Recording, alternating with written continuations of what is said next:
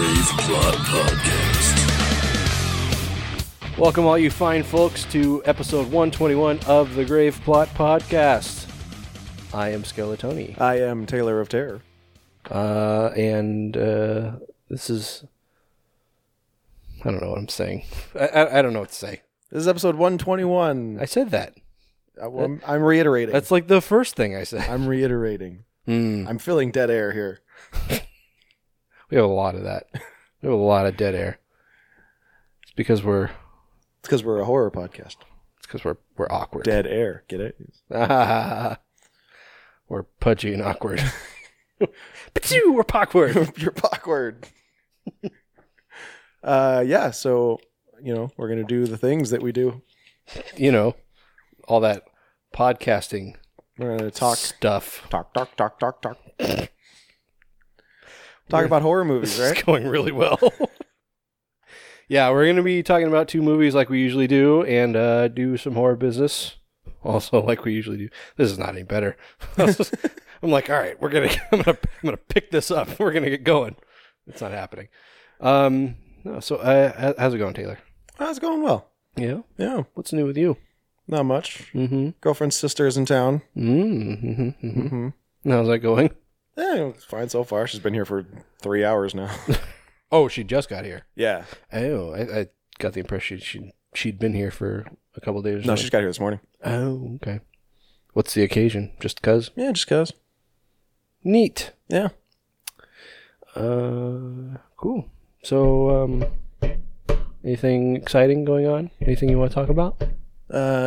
New Without a Cause tomorrow. Hey, well, it already would have passed by now. Yeah, well, tomorrow for real time. Yeah, for Facebook.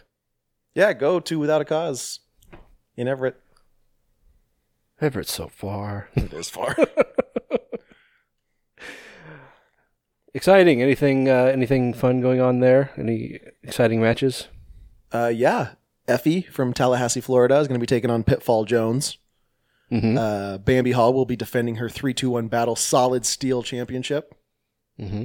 Oh, it's a Solid Steel. Against Holodead. Holodead, yep. Is it like Hollywood or Holiday? I don't know. Okay. I think it's like Holiday because it's with an I. Got it. Sweet. Yeah. Check that out. Tickets available now. Yes. True.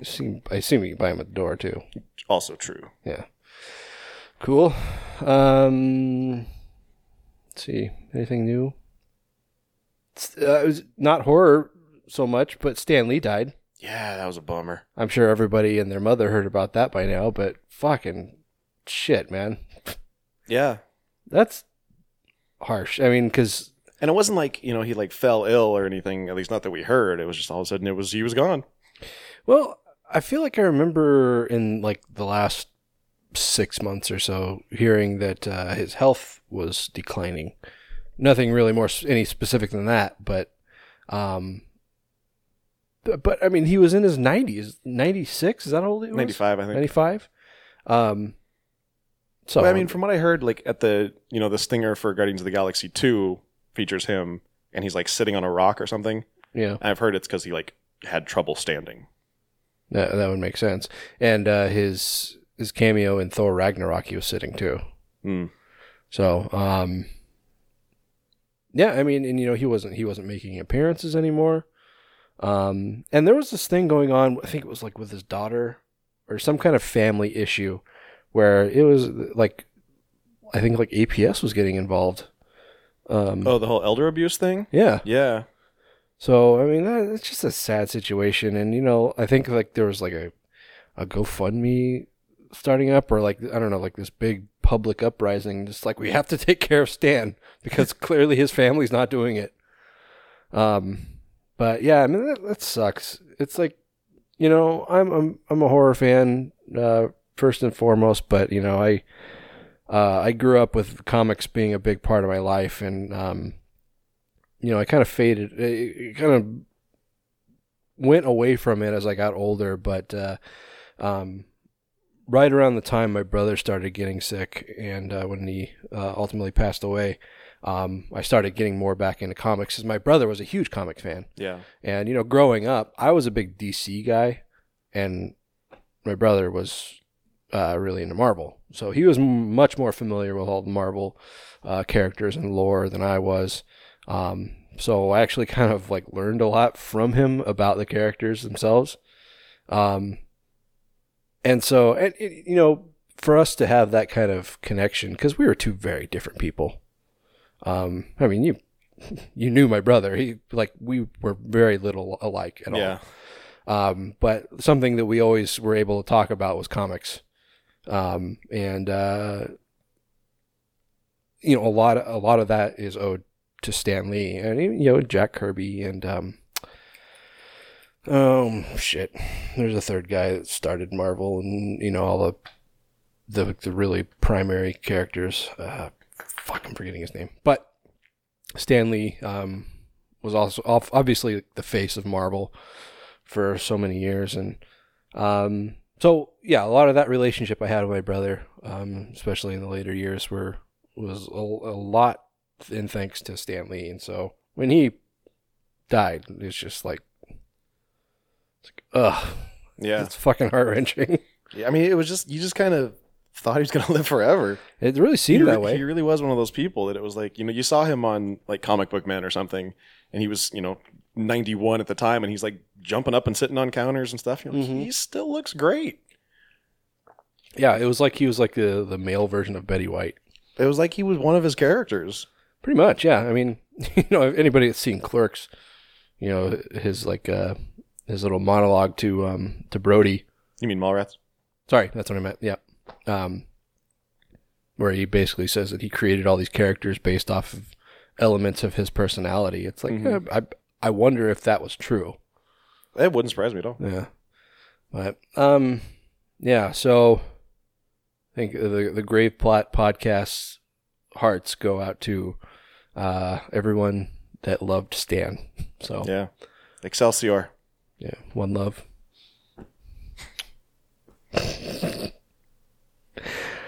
Some things never change.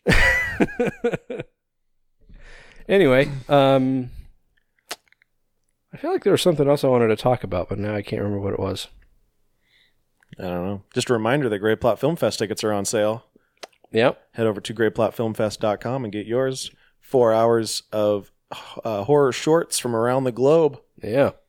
It's a hot ticket, guys. So get yours today. So do.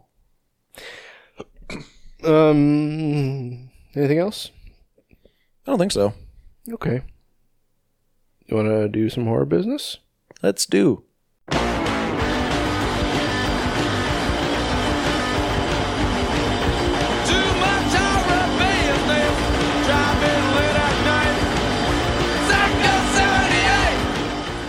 So is that just your new catchphrase? My dad? No, so do. Oh. I mean, I started saying it a lot during the elections. So.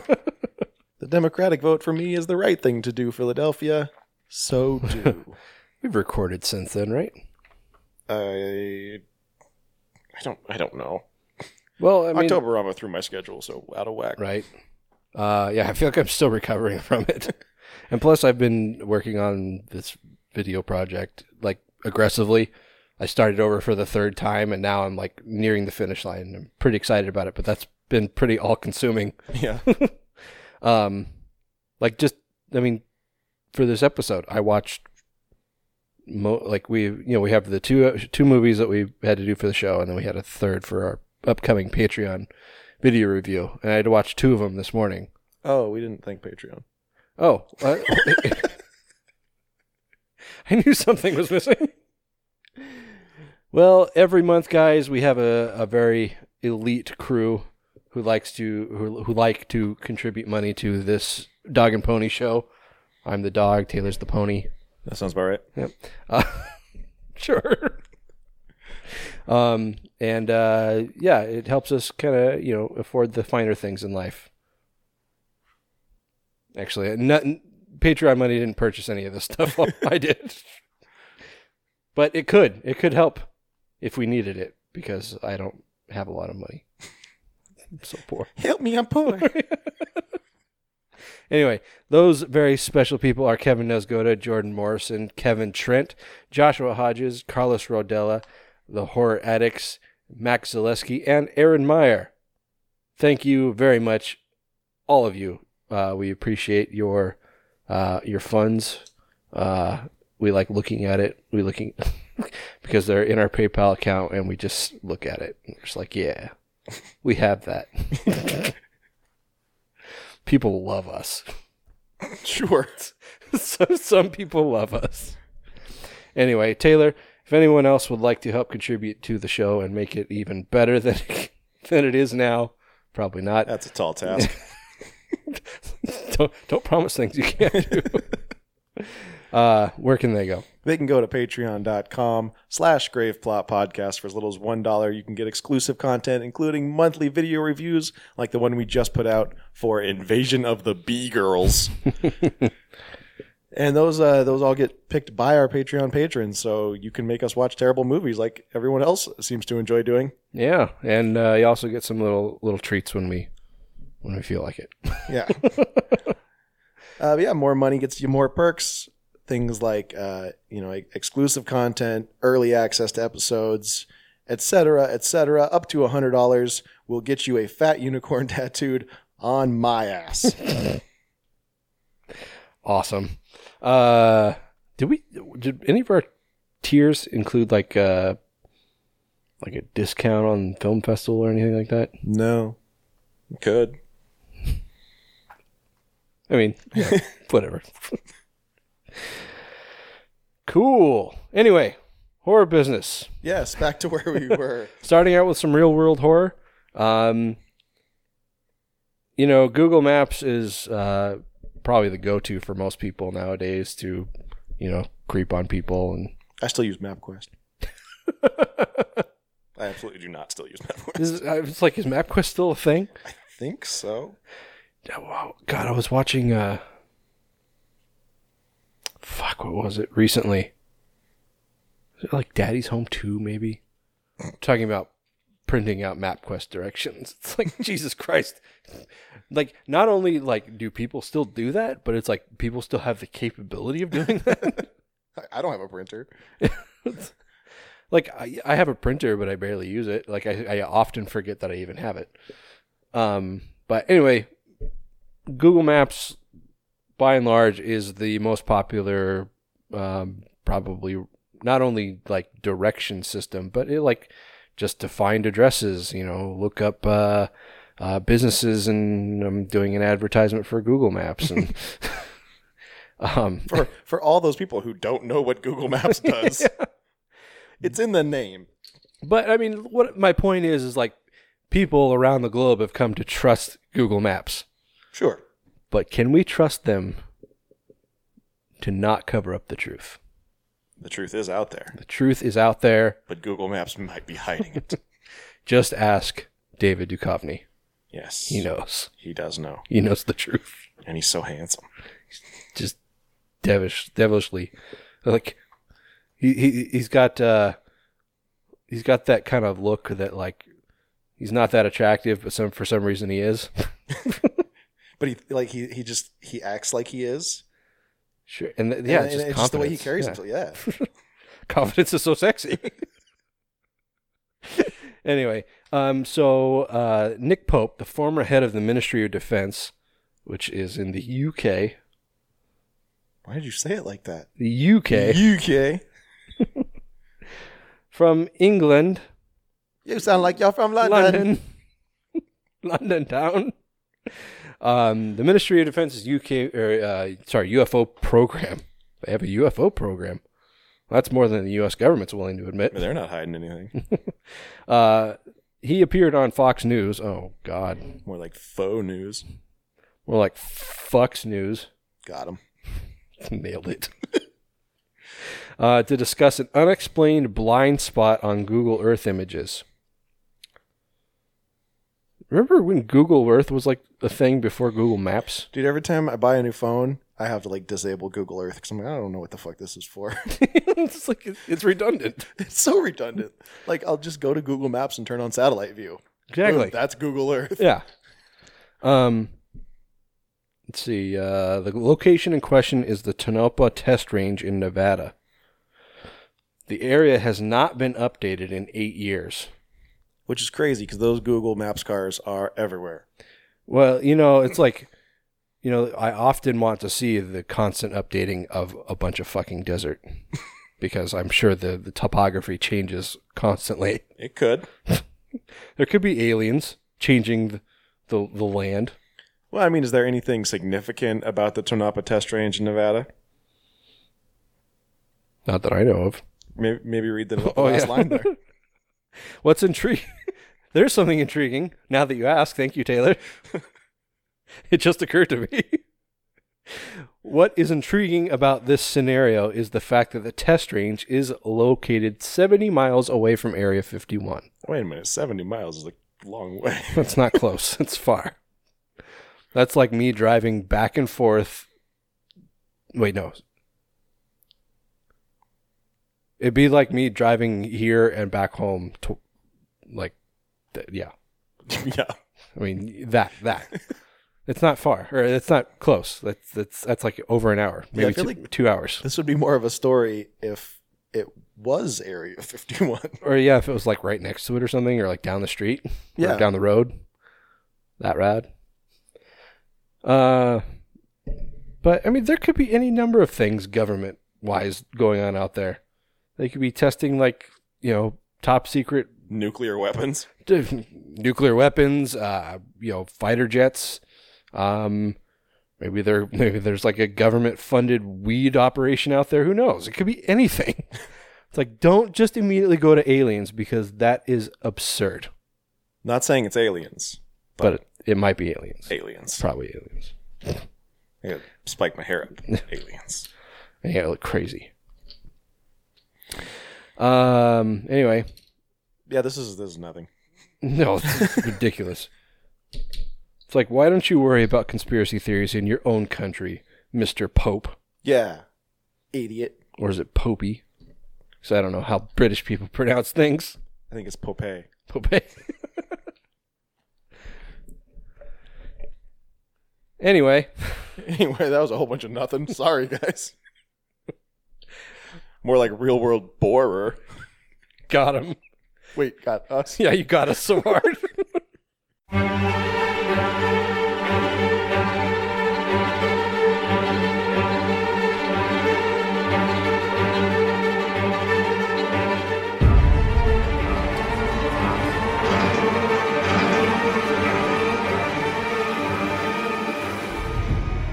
So Rick Grimes, or Grimy, as he likes to be called, is no longer on The Walking Dead. He's not dead. Yeah, nice waffle, AMC. Yeah, he waffled harder than Eggo. Got him. On fire. Incineration. But don't worry, Grimy fans. Or Grimers. Sure. As they like to be called. Grimeheads. According to Scott Gimple, the story of Rick will go on in films. Ooh. He said this to The Hollywood Reporter, and he continued, right now we're working on 3, but there's flexibility in that. I don't know if that means more or less. I hope less. Like, does that mean, like, we'll make 1, and if it really sucks, we won't make any more? He said, over the next several years, we're going to be doing specials. New series are quite a possibility. High-quality digital content, and then some content that defies description. What does that mean? They're going to implant it right into your brain. Content that defies... What does that mean? What are you speculating, Gimple? Literally, what content could defy description at this point? Yeah, like content usually comes with a description. Otherwise, it doesn't exist. Yeah, exactly. Like, we're going to inject content into your blood. We're going to actually turn you into zombies so you can live The Walking Dead. That'd be fucked up. That would be fucked up. Did you hear about the, I think he's like a governor-elect or something that blames all the mass shootings on zombie TV shows? Yeah. Idiot. Gimple continued saying, "We're starting with the first part of the continuing story of Rick Grimes, and there's much more on the way, featuring yet unseen worlds of The Walking Dead and faces from the show's past, as well as new characters we hope to become favorites, told by TWD veterans and emerging voices." Can we just not? Yeah, seriously, can we not? Because Fear the Walking Dead, I don't care. Yeah, like it doesn't. Like I have not bothered to watch that movie or that show like in years, and we've talked before. I haven't watched any of this season. Like I've heard it's actually gotten better since Rick left. Yeah, which I can totally get because they were getting way too dependent on Rick. Well, sure, but I saw like somebody report, I don't know, maybe it was Bloody Disgusting or something, that The Walking Dead didn't lose viewers in the first episode since Rick was gone, and they are marking that as a success. It's like, yeah, I don't know. It's the more you expand and all this, you're just diluting the product.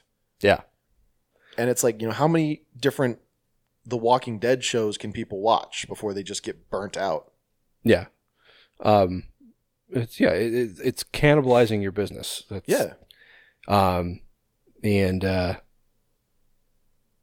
it's like, okay, let's compare this to like the CW superhero universe. You've got Green Arrow, you've got the Flash, you've got Supergirl, and you got the Legends of Tomorrow. They're all superhero shows. They're all in a connected universe, but they're all different shows, different characters, different heroes with different powers and abilities. It's like it's not the same show. Whereas The Walking Dead, it's people in a post-apocalyptic, zombie apocalyptic world. Yeah. And that's it. I mean, when they first announced Fear the Walking Dead, we joked on this show that it was going to be like The Walking Dead in Los Angeles. Mm-hmm. It's really like, what else can you do? It's The Walking Dead New York. It's The Walking Dead Columbus, Ohio. It's The Walking Dead Tuscaloosa. Who the fuck cares? And it's like, The Walking Dead itself started in Kentucky and then moved to Georgia. And I don't think they're even in Georgia anymore. I think they're in D.C. now. Are they? Yeah. So it's like, and like the Fear the Walking Dead started in L.A. and then I think they went to Mexico. They went on a boat. I know that. Yeah, they went on a boat. And I think they went down to Mexico. They went down Mexico way. Yep. And then I honestly I don't know where they went from there, but they're not in L.A. anymore. So it's just like you've got these migrating packs of people, nomads, if you will. And they're covering all these big areas. So even if you were to plot a different group in a different area of the country, it's like you're running out of space. Well, then you go global. I don't want that. Walking Dead Bangkok. I don't want that. I don't want it. It's coming. It's coming. I mean, they can do Walking Dead Miami, but only if David Cassidy's in it. Cassidy? Carradine. No. Cassidy. Yeah. Isn't David Carradine the guy from Kung Fu? Yes. Who hung himself in his fucking closet? Jerking off? Yep. What a way to go. Yeah. Especially if somebody finds you. Gimple continued. We don't want to see people doing the same thing with the same motivations or people with the same lives. It needs to be differentiated from each other in the types of stories they're telling, themes, and the tones we're exploring. Oh, so he thinks he's doing the exact opposite of what we just said he is doing. Yeah, he said a variety of locations is absolutely critical to this. So you want to not do the same thing in different locations? But what else can you do? There's nothing. Yeah. It's going to be the same show. He's full of shit. Like, even Romero's movies were pretty much the same movie in different locations. It's like, AMC, when Walking Dead premiered, or, when it came out, they were a powerhouse. They had a bunch of shows that were just kicking ass. Mm-hmm. I mean, they had this. They had Breaking Bad. Mad Men. Shit, what was that other show? Hell Hell on Wheels? Was that on AMC? Sons of Anarchy. No, that's FX. That's FX. Maybe it was Hell on Wheels. Regardless, a bunch of shows that were just kicking ass. And now they're down to one. I mean, like, do they even have any shows that are like big blockbusters? I couldn't tell you what else they had. Yeah. And in that time, people started moving away from cable. Mm-hmm. That's a big part of why The Walking Dead is struggling now. Yeah. They don't have like a streaming site or a streaming app or anything, do they? They do, yeah, but yeah, you have to be signed up for cable. Yeah, that's what I mean. They don't have like a CBS All Access or something that you can exclusively stream. You know what's fucked up, and there are several channels that do this now. When On Demand first came out, you could stream, or you could play TV shows without commercials. Then they started adding the commercials back in because these fucking networks were losing money hand over fist because nobody wanted to watch live TV. They wanted to watch something at their leisure without commercials. Yeah. But now channels like AMC are saying, hey, if you pay us an extra $5 a month, we'll give you all access without commercials like you had 10 years ago. The thing that gets me, and this is completely off topic, but it's like every network is coming out with their own separate streaming service now. You've got HBO Go, and you've got Showtime On Demand, and you've got the CBS All Access. And so it's like, hey, yeah, cut cords. You don't have to pay $100 a month for cable. And then you pay $10 a month for 13 different apps. Mm-hmm. Suddenly you're paying more to cut cord than you ever did for cable. Yeah, exactly. It's like, I pay for Amazon Prime, which, comes with Prime Video. And then I have like a handful of different channels. They're like premium cable channels, like Stars, Cinemax, and Showtime. They're like $10 a month. But it's like I'd rather not pay Comcast for it because there's going to come a time where they're going to start charging me more for those channels, or making me buy them in packages. Yep. It's like I've got to buy like 6 channels in a package just to get the one channel I want to watch. Yep. Anyway, I'm just glad I don't have Dish because that's a fucking nightmare. My dad texted me yesterday, or not yesterday, the day before, and he's like, hey, did your El Rey network get replaced by Sci-Fi? Like, no. Why? It's like, oh, it must be a Dish thing. And I looked it up, and it's like, yeah, Dish is in another fucking dispute with Univision and El Rey. Jesus Christ. And it's like, I can understand Dish's platform. It's like, okay, yeah, we want to keep our price limited to our customers. And this is completely off topic, but as opposed to Comcast saying, hey, we'll charge our customers whatever we want because they'll pay it.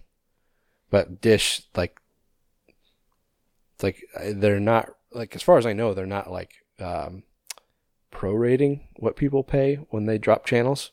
Oh, I'm sure they're not. But it's like just fucking stupid. Anyway, so there's 3 Walking Dead movies coming apparently, so deal with it. Yeah, apparently they're going to be new and exciting in a world that's literally dying. In a world. Yeah, whatever.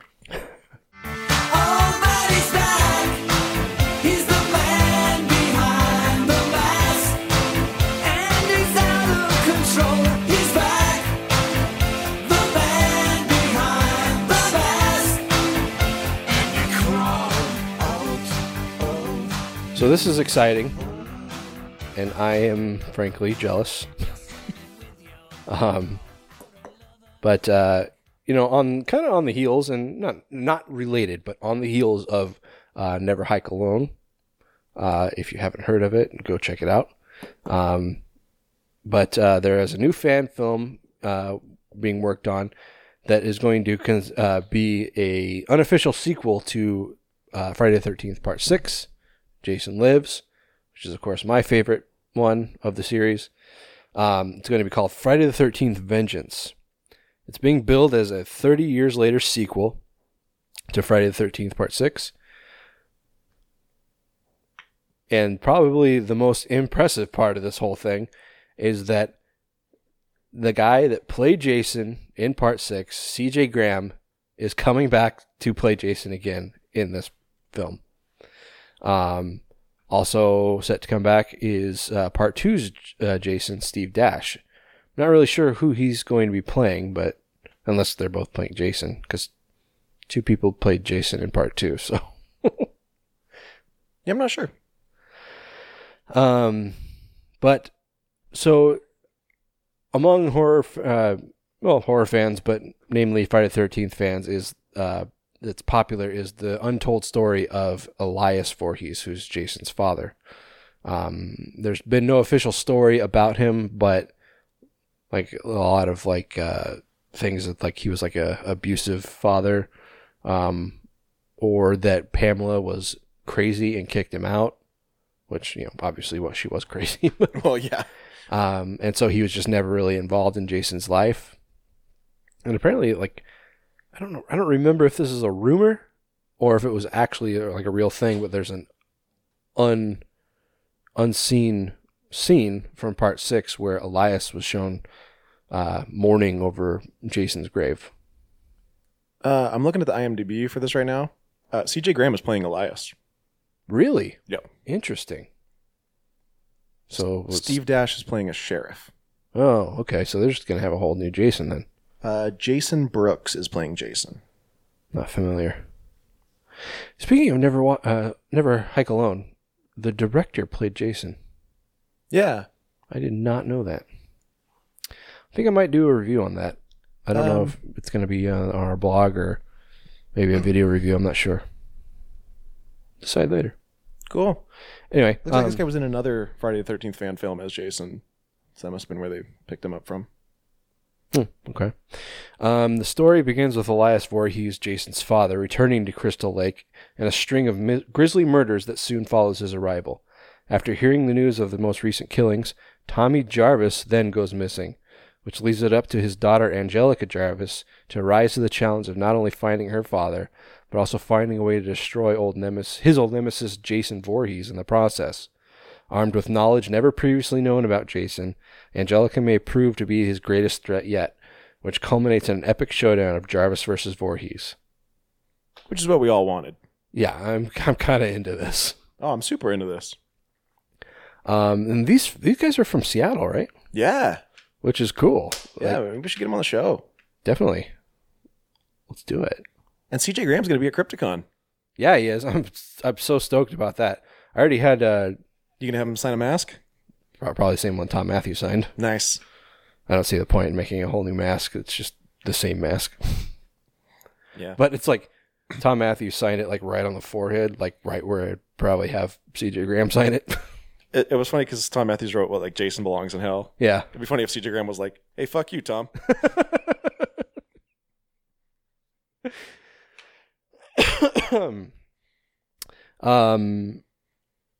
Yeah, since it's presumably going to be filmed here, could we see Jason in the snow? Let's go stalk him. Let's go find him. Just barge in. Just like walk through the background. Whoa, what's going on here? Just in our Grey Plot podcast shirts. Just.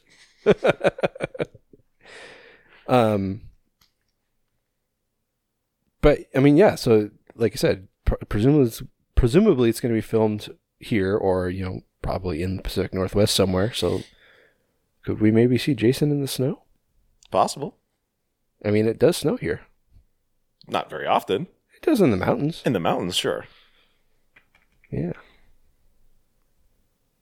Yeah, that'd be dope. Pretty exciting. They're currently kickstarting. They are already over their goal. They had a $25,000 goal. They're currently sitting, as of this recording, at $33,459. So they're doing all right. Yeah. I'll post the link in the show notes if anybody wants to go drop them a couple shekels. Yeah. I assume they have probably stretch goals. I assume. Any campaign worth their salt does. Yeah. Also, so this is directed by Jeremy Brown, but also consulting on the film is going to be Tom McLaughlin, who directed Part 6. Yeah. So they've got some heavy hitters in the Friday the 13th universe on board. So Yeah, it's pretty exciting. Like Taylor said, we'll have the link in our show notes, so go check it out. On the road again. Just can't wait to get on the road again. The life I love is making music with my friends. And I can't wait to get on the road again. On the road again. All right, so we briefly mentioned George Romero earlier, and we've talked before about his unmade film that he was apparently working on when he died, called Road of the Dead. Which sounded so bad. It sounds like Ben-Hur with zombies. Yeah. And, cars. Sure, yeah. It was basically zombies would drive cars for the entertainment of humans. So it's kind of like Death Race. With zombies. Well, apparently it's going to be made into a comic book. Allegedly, his DP, I think, is still making it into a movie. Wasn't Casey... Cody? Cameron. Why can't I remember that? Cameron Romero. He was involved or something, right? I think he might have been a writer. Anyway. Anyways, well, yeah, Matt Berman is apparently still making this movie, but as I said, it's also being turned into a comic book. Road of the Dead takes place 6 years after Land of the Dead, set on an island where zombie prisoners race cars in a modern-day coliseum for the entertainment of wealthy humans. This doesn't make sense, because the zombies in Land of the Dead became intelligent. Let's put aside the fact that that's idiotic. They became intelligent, so you would assume that 6 years later they'd continue to get more intelligent. Yeah. Right? I mean, because they took over a quarantined or, walled off human town. So you'd think, it can only go up from there. Yeah, they resisted, they revolted, they fought back against the system. But somehow 6 years later they managed to become re-enslaved, turned into car racers for humans? Yes. This is dumb. It doesn't make any sense. In the darkest days of the zombie apocalypse, the last safe place on Earth is anything but, as a mad despot uses the spectacle of high-octane carnage to keep control of his populace. What? What? I don't even understand what I just read. Darkest days of the zombie apocalypse, the last safe place on Earth is anything but, as a mad despot uses the spectacle of high-octane carnage to keep control. That sounds like a whole separate subplot that wasn't mentioned earlier. I mean, it kind of sounds like a Mad Max movie or something. And it makes me think of Dennis Hopper in Land of the Dead when he was like controlling and lording over everything. Sure, yeah. I mean, it sounds like that, like these zombie races are like a way of life. Like that's like the main entertainment for these humans. But I don't know. It's stupid. Yeah, well, this comic book is it's going to be a prequel to Road of the Dead. It's coming from IDW. It's called Road of the Dead: Highway to Hell. It's a 3-issue miniseries written by New York Times bestselling author Jonathan Mayberry, with insane interior art by Drew Moss. The shocking series acts as an over-the-top prequel to Romero's final zombie film and expands upon the horrific mythology. Here's a quote from somebody. It's going to be a pass for me, dog. It's going to be no from me, dog. The storyline has legions of deadheads feasting on the living as a young female scientist holds the secret to a possible cure for the savage pandemic. Oh, now there's a cure. Great. I bet she doesn't get it since this is a prequel. Probably not. On the run for her life, famished zombies. That's a thing I just read. Guys, zombies don't get famished. They don't get tired. They don't get hungry. Well, I guess they're kind of always hungry, but not because they're not hungry in the way that you and I are hungry. Right. They just eat because that's what their brain is telling them to do. Yeah. Anyways, they're not like digesting things. Loony looters. Oh God. And ruthless biker gangs hit the road to try and stop this savior, while lovable losers in muscle cars and a hijacked Abrams tank risk everything to save her. This sounds like a parody. This doesn't sound like a homage. It sounds a little like Walking Dead too. A little bit, yeah. Which is funny because Romero hated. Romero was very critical of The Walking Dead, which was so dumb. Yeah. I don't like to speak ill of the dead, but he was kind of an asshole. I feel like Nicotero was just like, dude, what the fuck? Like, I'm trying so hard to honor you, and you're shitting all over it. Anyway, if you want this, then buy it. I don't give a fuck. I'm not going to tell you where to get it, because I don't know. In comic book stores. Eventually. Now. Is it now? Says Road of the Dead. Road of the Dead, Highway to Hell is in comic stores now. I thought that was the next story. No, you fool. No. Yep. Go buy it now if you want to, or don't. I'm not your dad. Not your real dad.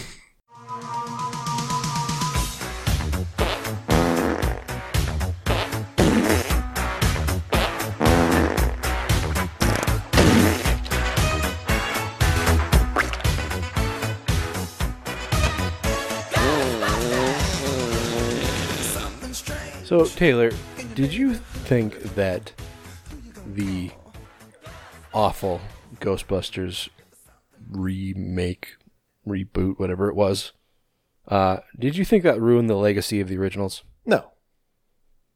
No? No. Did you think it damaged it at all?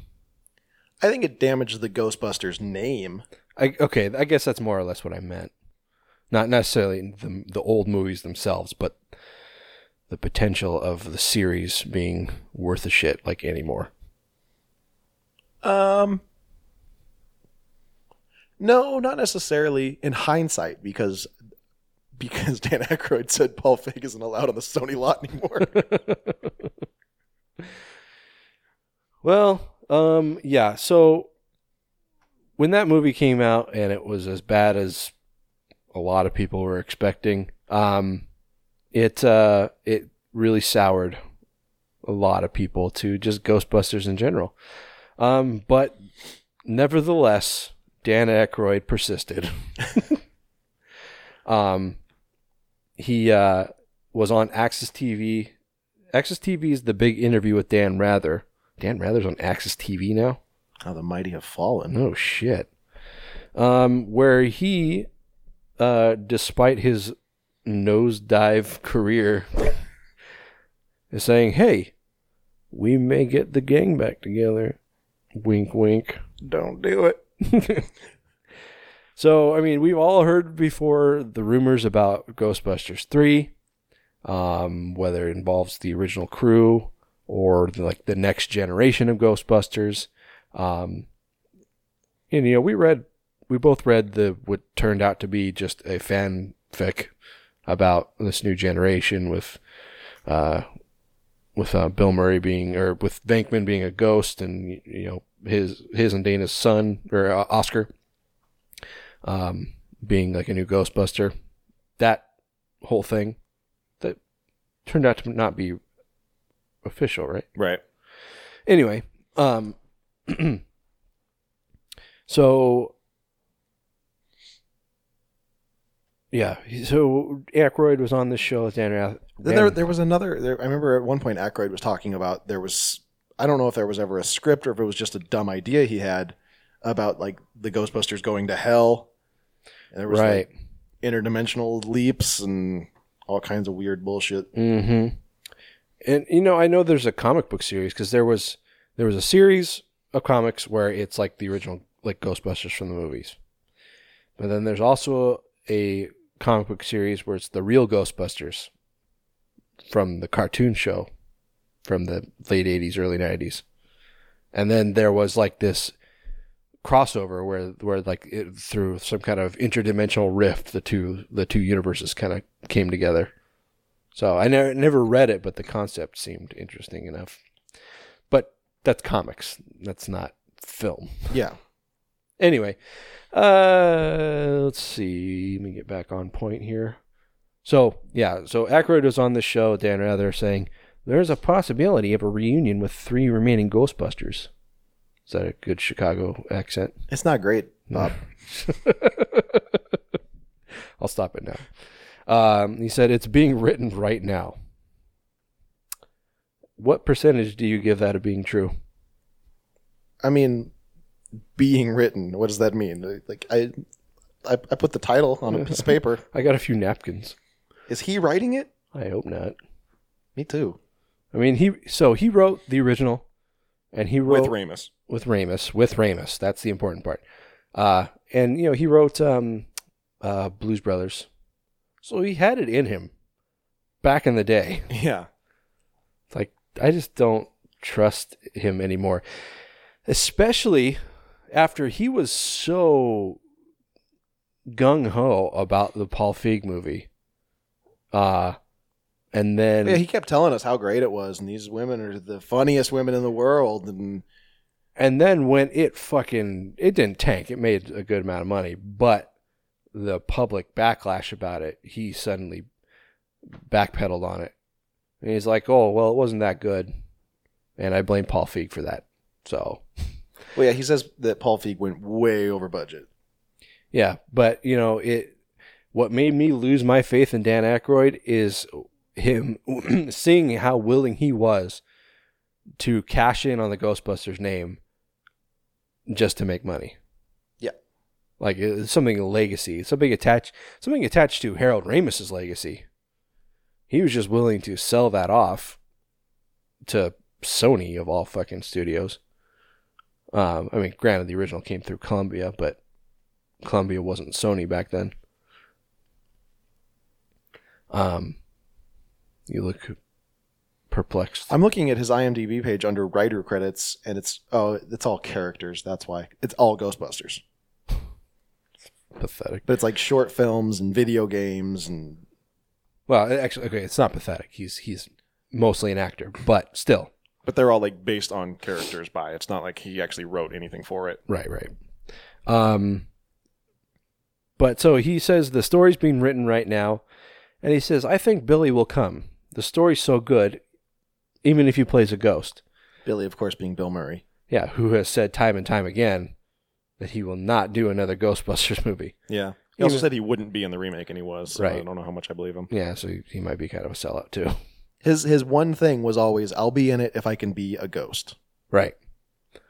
That was the original script was, he died in the first scene and was kind of this Lion King ghost hovering over Oscar's head, right. Speaking out of the clouds. The original script, which... Yeah, the original script was to star Dana and Peter Venkman's love child, Oscar, a post-grad student who is forced to take over the business after his father dies in the first scene. Why would he take over the business? If anybody ran the business, it was Ray and Egon. Yeah. Venkman was just kind of there. Or Lewis and Janine. Sure. But Moranis. They were like the behind-the-scenes people, kind of. He was their lawyer, and she was like their receptionist, probably / No, wasn't he their accountant? Yeah, but remember in Ghostbusters 2, he went to night school, so he got a law degree. Right. Let's see. Murray's character was to be a ghost in the third film, which allegedly had been greenlit up until Harold Ramis got sick and eventually passed away. So this just really sounds like a cash grab. What gets me is it's like they're saying, it's being written right now, but they had a script that was greenlit that Ramis liked. Mm-hmm. Why aren't they going back to that if they want to make another one? Why are they rewriting a new one? And who's writing it? And why would they do this? Because they put so much fucking time, effort, and especially money into this giant Ghostbusters cinematic universe. Yeah. And they're going to make their nut back come hell or high water. Yeah, Sony is not known for giving up. Because they're still talking about making the animated movie. That's still supposed to happen. Who knows if that Chris Pratt and Channing Tatum one is ever going to happen. Probably not. It might. Who knows? They might force that. Although Pratt might be too big for it now. No, I mean, who knows? Really? And Sony's got the money to throw at him, so. And I mean, who knows if Guardians of the Galaxy is going anywhere from here now? That's true. It's like he seems like he like personally is on so many people's shit list too because of what Star-Lord did in Infinity War. It's like, God, misdirected anger. Fictional characters. Yeah, exactly.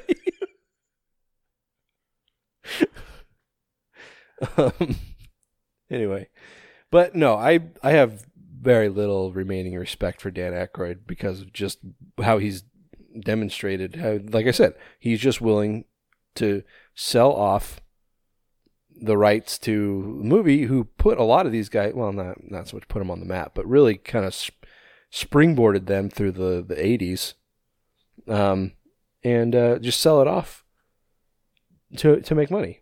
And that really seems to be his only interest in it. Otherwise, he wouldn't have greenlit this fucking Paul Feig movie. Yeah. Because that was bad. It was doo-doo pie. And I mean, you know, he's probably out there like, oh, you're not interested in Ghostbusters? How about Blues Brothers? You want Blues Brothers? You want Blues Brothers 2018? Well, he did that. I know, with Blues Brothers 2000.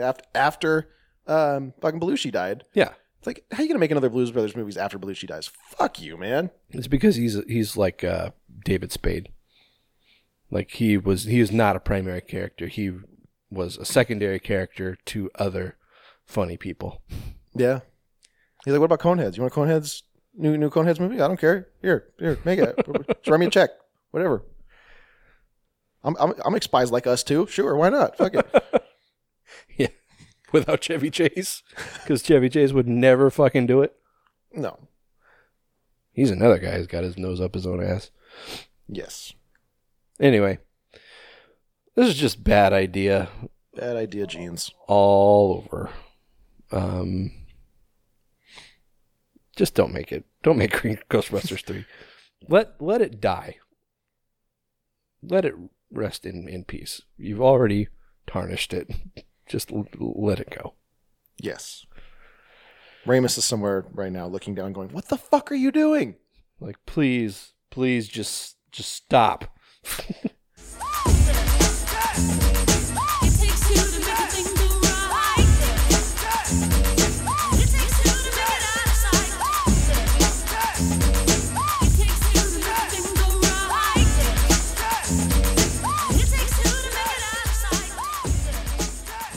Freaking me out, man. All right, so you are freaking out, man. So in a couple minutes here, we're going to talk about the latest Bad Robot film, Overlord. But before that, we've got some news on future Bad Robot features. Bad Robot. Robot. Apparently, they have slated a number of new films, 2 of which are going to be horror movies. A third of which is apparently going to be Clerks for a new generation. But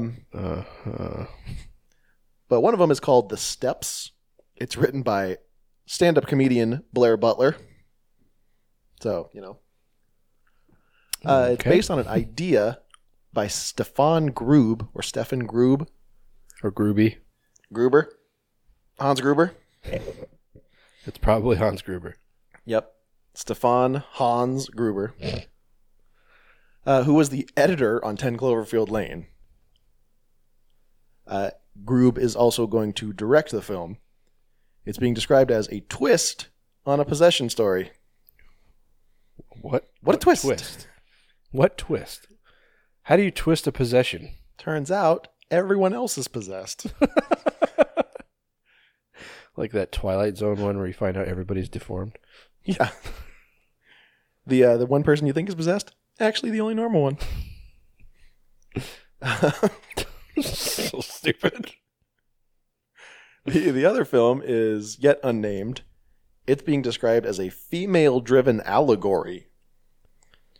This one is being written by Megan Amram, who is a writer for The Good Place, Silicon Valley, Parks and Rec, and The Simpsons. Oh, so she'll fit right in with horror. What's the deal with all these comedy people doing horror? It's because of Jordan Peele and Yep, him. Danny McBride. Oh, yeah. I was talking about the creep guy. Oh. Pete from The League. Mark Duplass. Mark Duplass. Or Duplass, however you pronounce it. Duplass. I don't think I've ever heard him say it. So Double ass. But no, I think because of, well, Get Out, sure. But I think because Halloween became such a hit, even though it wasn't all that great. Hot take. But yeah, because of David Gordon Green and Danny McBride being involved, I think just you're going to see a lot more comedy people involved in horror.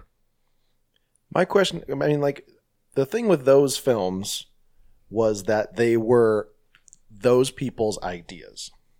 It was Jordan Peele made Get Out, and he took it to Blumhouse. And Mark Duplass and Stephen Bryce, I think his name was. Sounds right. They, Creep was their baby. Mm-hmm. I'm wondering if that's the situation here, or if it was like, hey, we want to make this movie.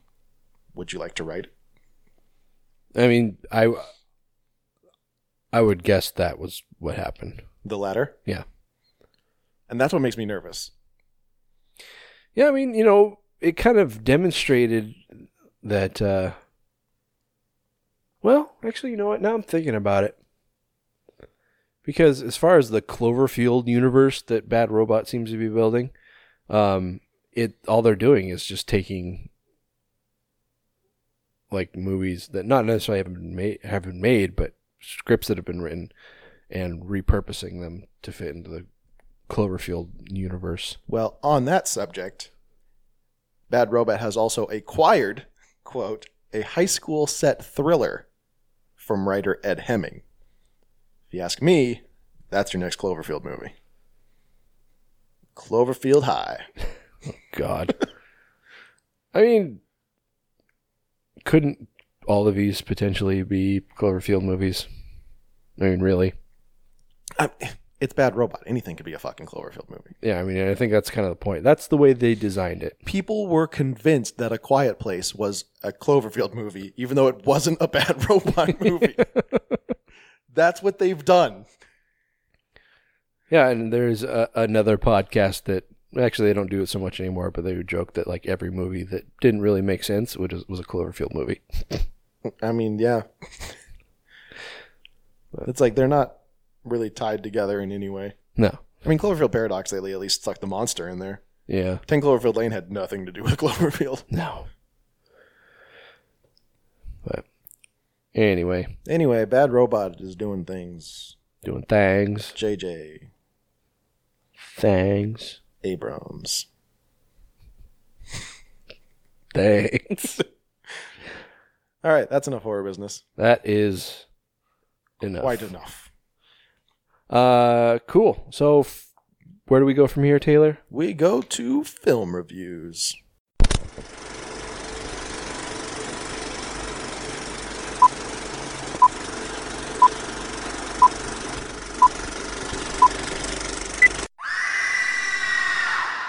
Film reviews. Yep. 2 brand new movies that just came out. One in theaters. One's not brand new. It just came out, though. Yeah. One we've been anticipating for what seems like fucking forever. Yeah, pretty much since we started this goddamn podcast. I would say it hasn't been that long, but it probably has. Anyway, which one do you want to start with, Taylor?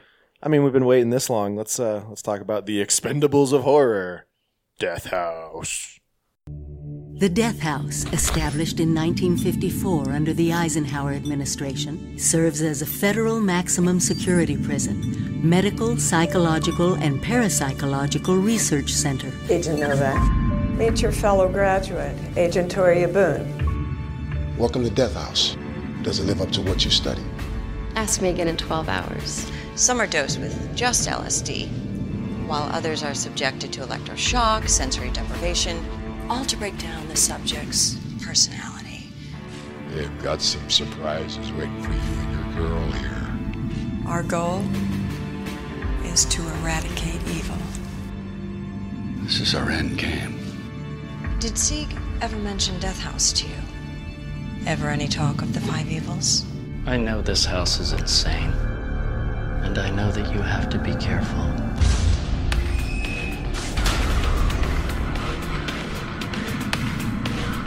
Don't you have something special lined up to kill everybody inside this hellhole? Tell me you're both armed. What about the 5 Eagles?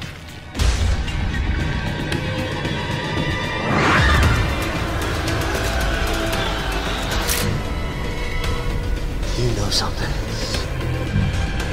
I know everything, Novak. We gotta find a way up. I am immortal.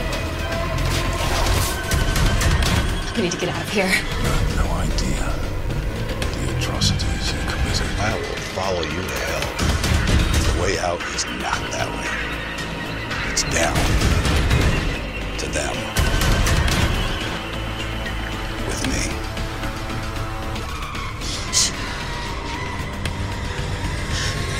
We forgot to close the elevator shaft.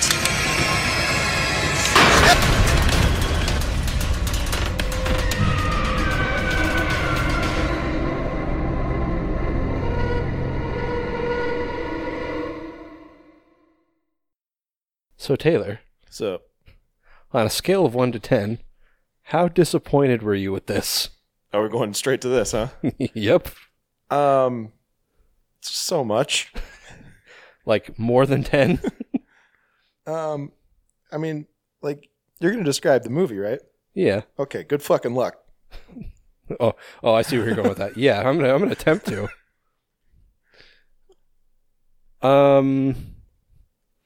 Yeah. So is, I said it's the Expendables of horror.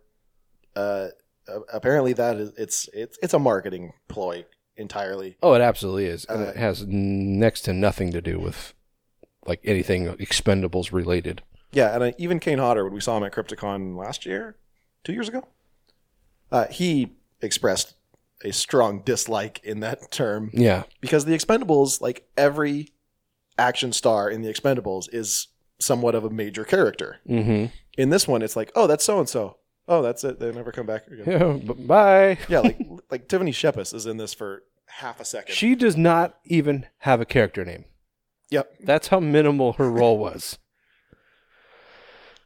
So, but this was written by B. Harrison Smith off a story from Gunnar Hansen, who of course was Leatherface. Yeah, the original Leatherface, who passed. Look at me, I'm Leatherface. Who passed away. He did say that all the time. He was known for it. And it's like, dude, that was decades ago. Can you imagine if we saw him at Crypticon or something? He's like, could you say, look at me, I'm Leatherface? He'd be like, my character never said that. Like, yeah, I know, but it'd be funny. Like, I'm not going to do that. I'm not going to do that. Seth Green would have done it. Maybe. I think if we did that, Seth Green would be like, what? How disappointed would Seth Green be if that was like, if you told him that was your favorite character of his? Even though he played a character on Buffy for like 7 or 9 years or something like that. Yeah, you're just like, I fucking love you in Idle Hands.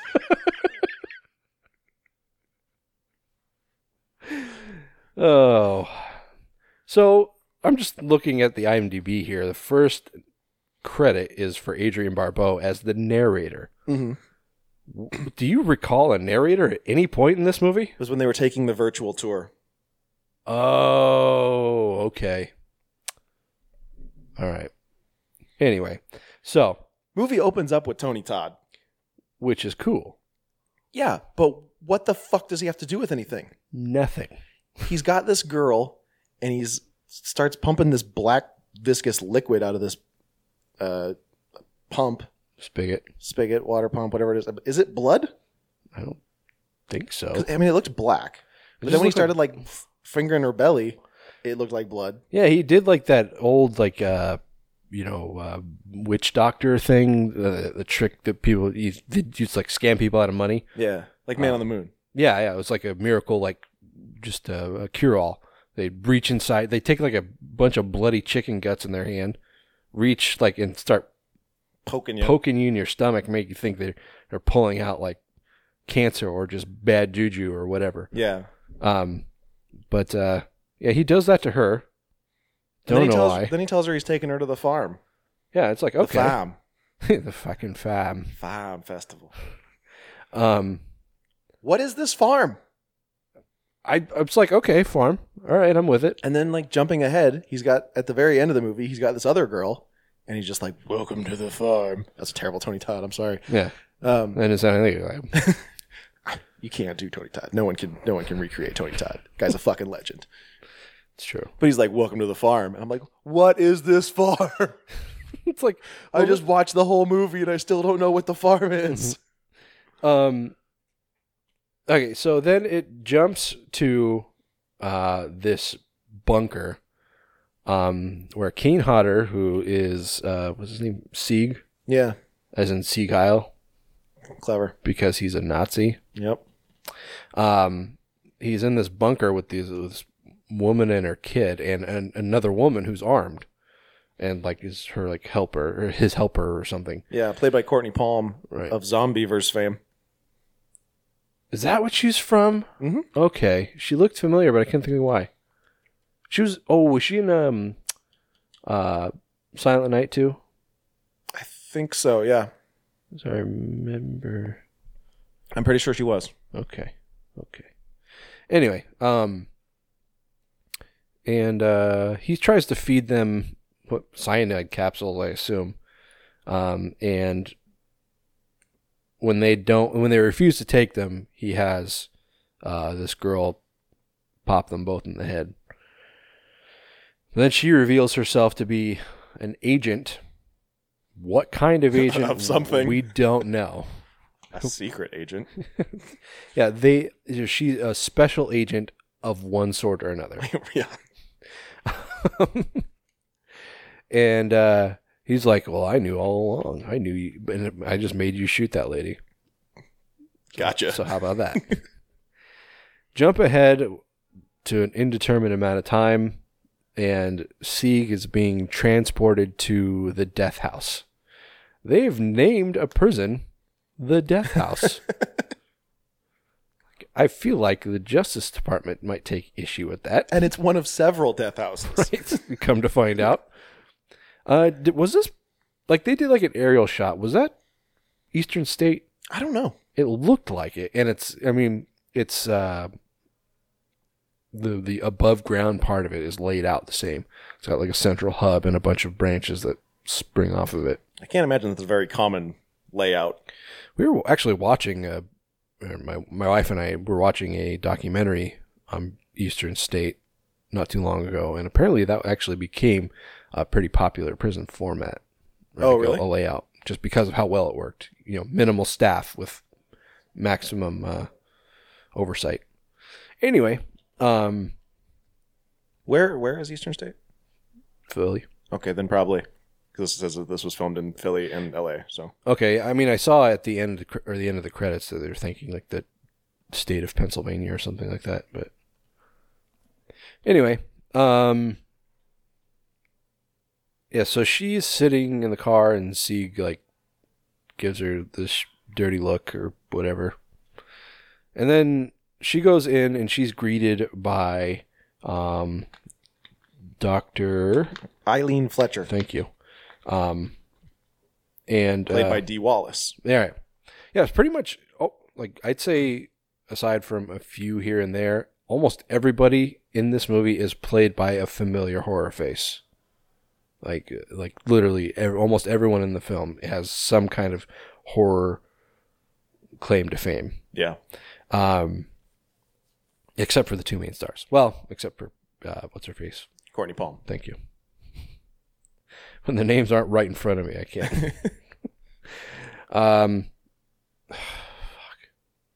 So she goes into the prison. She meets up with Agent. Help me out here. Why are the two top credits in this fucking movie? I want to say Falcone, but I don't think that's right. Novak. Agent Novak, who's also a very special agent. So special.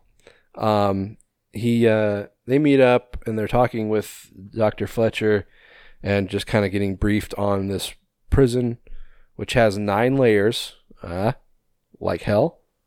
No, I got it. It wasn't exactly covert. Right, yeah. And the bottom level contains the 5 evils, so just like the worst of the worst. Like hell. Yeah. The 5 evils are played by Lindsay Hartley, Bill Moseley, Michael Berryman, Vernon Wells, and there was one other guy. I didn't recognize him from anything, and I can't. Vincent Ward. What was his character's name? Thiel. Right. I didn't recognize him, but I have to assume he's been in other things.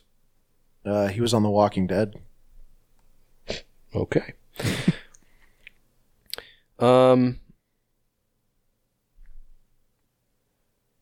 So they get introduced to a handful of different prisoners, namely like the 3 Satans, played by one played by Sean Whalen. Fucking love Sean Whalen, man. For some reason, like he's Satan. He is Satan. Yep. Then Bill Oberst Jr. is the creator of Satan. Right.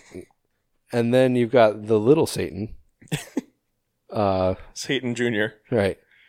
I don't know who that guy was. I don't either. But he claimed to be the son of Satan. So he basically got the grandpa Satan, the daddy Satan, and the baby Satan.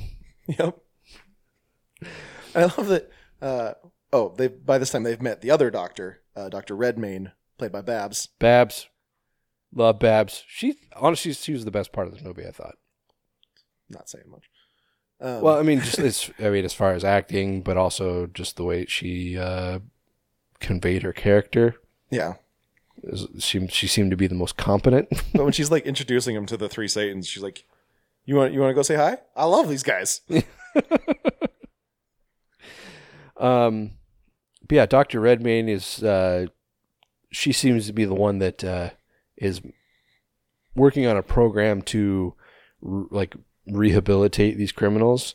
These are the worst of the worst. Like, this death house is where the worst criminals in the world, presumably, go to die, basically. Yeah, I mean, basically, by rehabilitate, they want to scrub their brain of all these evil deeds that they've done, and then try and implant new moralities. Right. Yeah, and just basically recode them as humans. Yeah. Transhuman. And then, for some reason, Novak and what's her character's name? I can't even remember. Boone. Boone. Okay, so Agent Novak and Agent Boone, they go on these virtual tours through the prison. Yeah, that's, kind of jumping ahead, but it kind of spans the whole movie. You don't really know if they're in virtual reality or if these things are actually happening at any point in this movie. Yeah, because there's a lot of...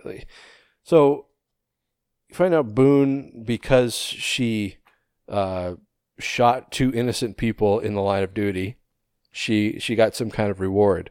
Yeah. Her reward was being able to kill her mother's killer. Yeah. In cold blood. Who was played by Danny Trejo. So he was so a guy we know well, a face we all recognize in the movie for 30 seconds. Yep. And she, because it's clearly some kind of digital reconstruction of her home, because they're reenacting her mother's rape and murder. You're not really sure if she actually killed him or not, but she did. She shot him right then and there. Yeah. Inside of prison walls. Yeah. Apparently we're in a world where that kind of thing flies. And it was, like I said, it was known as her honor reward. Yeah. For killing innocent people.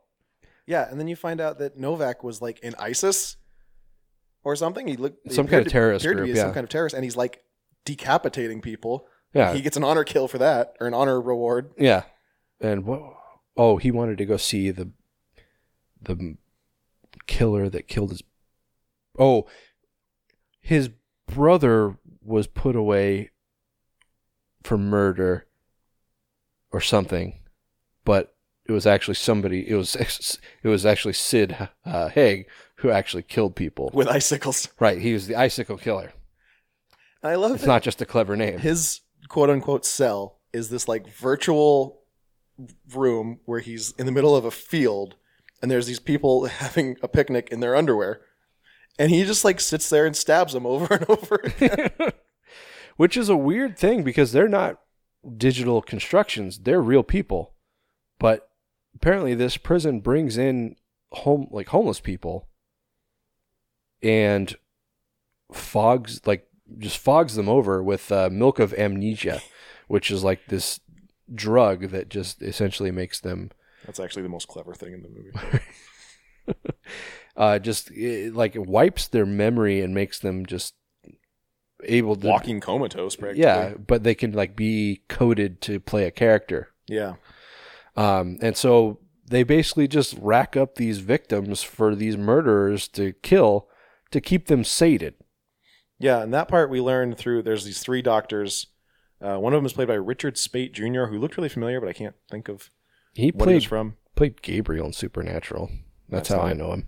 But another one of these doctors is Felissa Rose. Right. The other one's Lauren Compton, who was in Clowntown, which I think we watched, right? Yeah. Yeah. But she looked really familiar. I thought so too, but then I looked her up and it's like, okay, well, Clowntown. That was the only thing I recognized. Yeah, all the stuff about like the honor rewards and stuff, we learned that from this very long exposition scene where Novak and Boone are showering next to each other. Yeah, they had a long, hard day of virtual reality tour, so they had to go clean off. And notice that neither of them were actually showering. I was going to say, neither of them ever used soap. Yeah. They just sit there and kind of like hold their hands under the water and let the water drip over them. And they just rub the water on themselves. Yeah. But the same spots like over and over. And talk about how they don't remember getting their tattoos. Right. Yeah, which is probably like the most interesting part of their characters. Like the fact that they both seem to realize that they don't remember their lives past a certain point. Yeah, and that doesn't... I mean, it kind of gets explained, but not fully. Yeah, it's kind of left pretty vague. Yeah. This movie is left with the presumption that they are going to make a sequel. We'll see if that ever happens. So okay, basically,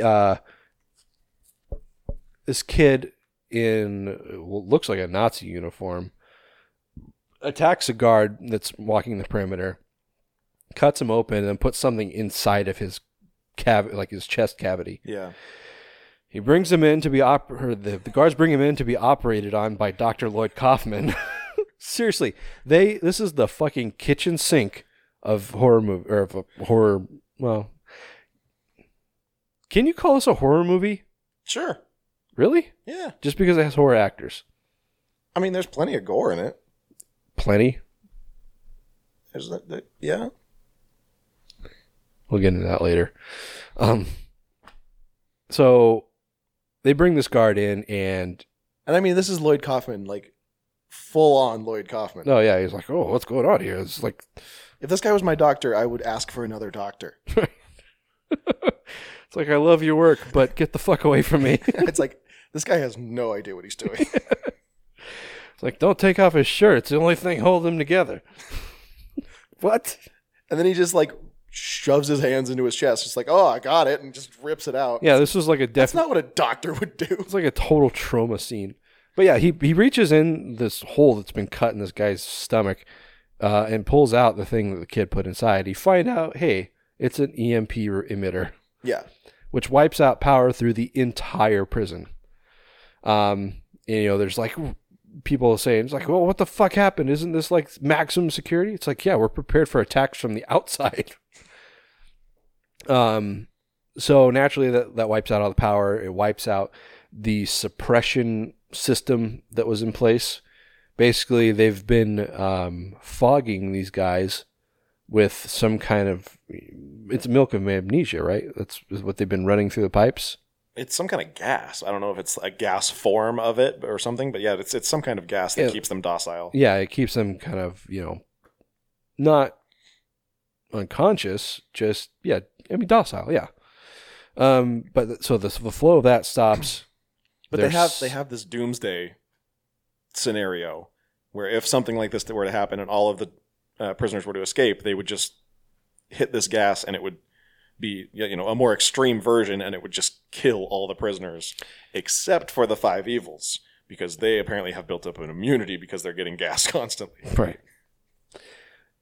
The gas is actually pretty interesting in that the way it works is it's not a poison so much.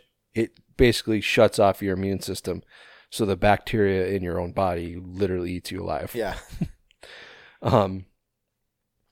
I just don't think it would work as quickly as no. like anywhere near as quickly because there are people out there like living in bubbles that don't have immune systems and they don't have immunities. They don't have immunities.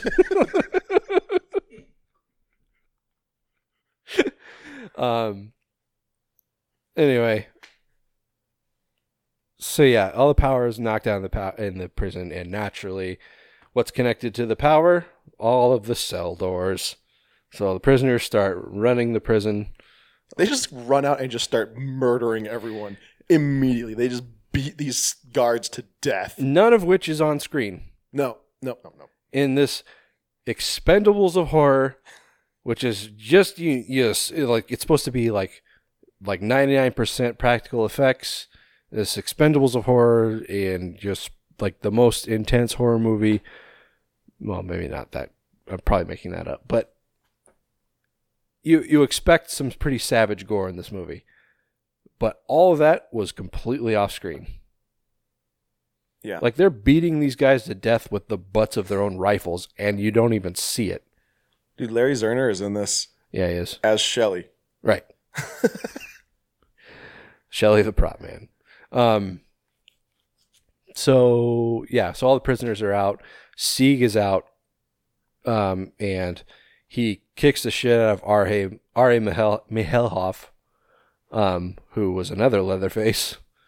And we didn't talk about Leatherlace. Oh, Leatherlace, yeah, played by Debbie Rochon. Although you wouldn't know it because you never see her face. Yeah, that's like the only point that she's in the movie is through like a video clip where she's wearing a human skin mask. Yeah, and that's it. And she's one of the prisoners, right? But you don't actually see her as one of the prisoners. You only see what brought her to. I guess you do. You see her in the tank thing. They're trying to brainwash her, and they keep showing her this video hologram of her father, who is Gunnar Hansen. Right.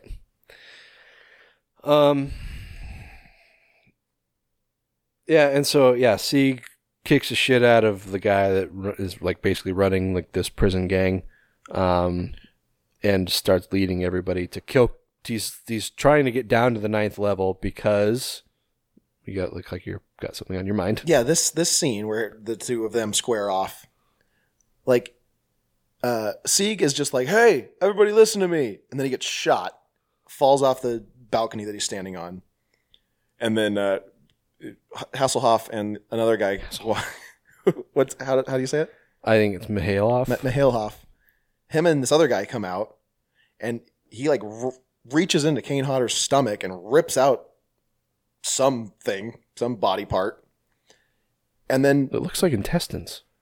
Okay, it just looked like a handful of chicken guts to me, but and then Kane Hodder just like gets up and is just like, "Hey, surprise! Fuck you!" Yeah, he's like, anybody else want to try? And then he rips his face off. He just grabs him by the nose and just rips his entire face, skull and all. I don't think it works that way. It absolutely does not, unless you're Kane Hodder. I mean, I'm not a doctor, but but there's no explanation as to why he didn't die. None whatsoever. Which is a lot of this movie. So,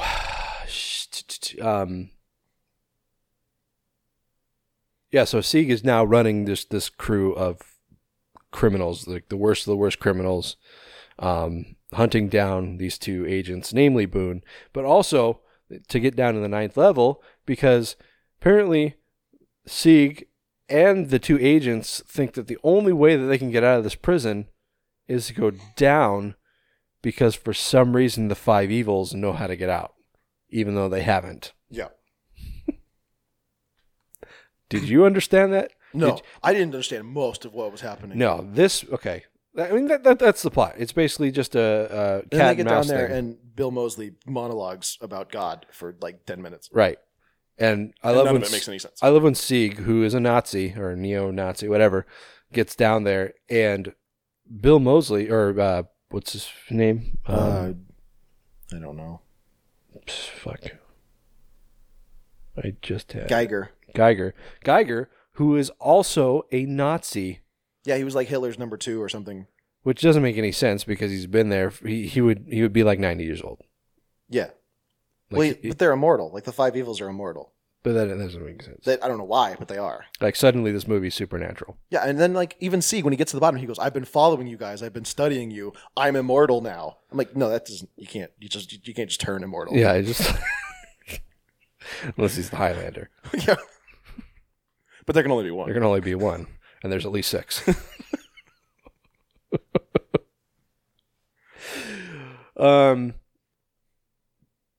But yeah, like I love when he gets down there and, like I said, Bill Moseley, or not Bill Moseley, but Geiger, who is a Nazi, says that Sieg disgusts him.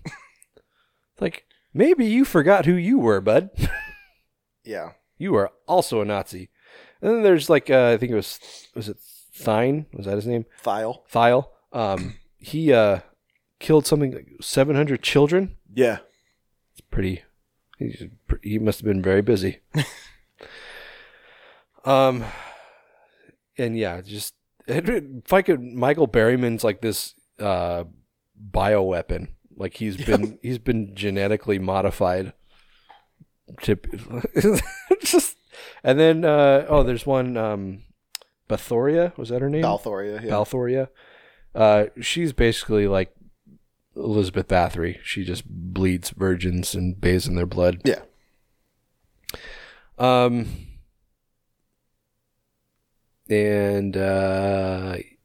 Yeah. Anyway, okay, so that's the plot of the movie. Yeah. Sort of. I mean, like this movie made no fucking sense. It's all over the place.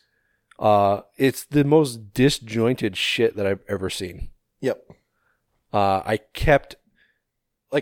went into this with like the most rose-colored glasses that I could possibly have, and I walked out just being like so fucking disappointed. Yeah. And I felt like it was Green Inferno all over again. A movie that was just so hyped for so long, and then when it finally came out, it was just a huge fucking disappointment. Yeah, but this is worse than Green Inferno. Yeah, Green Inferno at least made sense. It wasn't a good movie. No, like Green Inferno was fine. It wasn't nearly as good as it was made out to be. And, it wasn't worth the wait of how long it took to make the fucking thing. But this is not fine. This was a bad movie. It's not. It's so scattered. There's so many different things. They just keep adding more and more story, and you're just like, wait, why is this happening now? Yeah, and it's like this suffered from the thing that I was worried about with Infinity War, where you've got so many characters that need screen time, and just not being able to give enough time to each of them. Yeah. Now, Infinity War did that in spades. Like, it was great.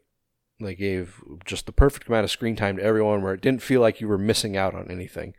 This, Sid Haig was on screen for 5 minutes. Tony Todd was on screen for maybe a total of like 2 minutes. Tiffany Shepis was in the movie for 30 seconds. If that. In a non-speaking role. Yeah, R.A. Mayaloff in the movie for 2 minutes. Just, I respect the goal of getting this just all-star crew of horror icons in a movie, but this was overdone. There was too many of them. I can't believe that many of them read this script and agreed to make it. Right. Like I said, the story is just super jumbled. It's just a mess. And then there's like sci-fi level bad CGI at points. So bad. Where it's such an obvious green screen and like the whole environment is just superimposed in. There's like regularly they're going up and down this elevator shaft that goes down. It's like it's a subterranean prison for the most part with 9 levels that aren't necessarily stacked on top of each other like you'd find in a building. Think of like the Resident Evil movie, the original, with the Hive laboratory where it's underground, several 100 feet underground, and that's just to get to the top floor. Then the bottom, like the subsequent floors, they're not stacked on top of each other like an office building. There are layers in between them. Yeah. And they go sliding down this elevator shaft by hand. Like, it's like, oh, I'll wrap a piece of t-shirt around my hand and I'll be fine. And they are. Yeah. They're traveling God knows how fast. And they're shooting at whatever. Yeah. Like, Novak is just like, she's like, we're just going to free fall. And he's like, just fall and shoot. I'm like, what are they shooting at? Yeah. And like, I guess there's like people sticking their head through the elevator doors or something, but by all appearances, they're just shooting randomly. Yeah. And yeah, they're just falling and just into a sliding. I just love that they're shooting into like this steel-lined shaft. Yeah, those bullets would be bouncing back and forth Yeah. and probably murdering them. Yeah, it's like they need to shoot like at eye level or above, otherwise that thing's gonna fucking ricochet into them. Yeah, and yeah, you don't see them land. No, but when they do, they're absolutely fine. No broken ankles or even like a bruise on their heel. It's just like a huh. Yeah. It's hard to even talk about what was bad about this because it was so all over the place. It just all of it was bad. Yeah. I kept hoping that something would happen that would tie everything together and I could understand.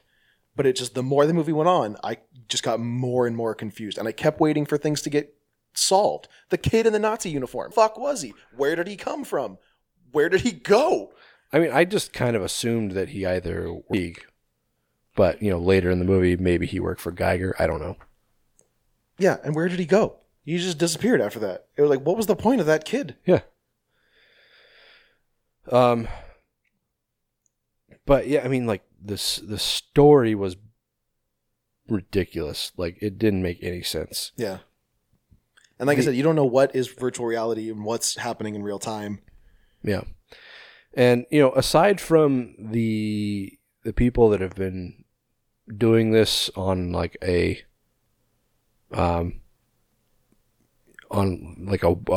like the people that have been acting for many years in like high profile roles, like Dee Wallace, like Barbara Crampton. Well, maybe not high profile is probably not the right word, but just the veterans, I guess.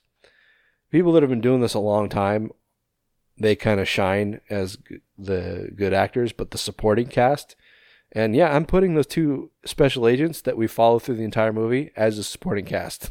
They were not good. No. I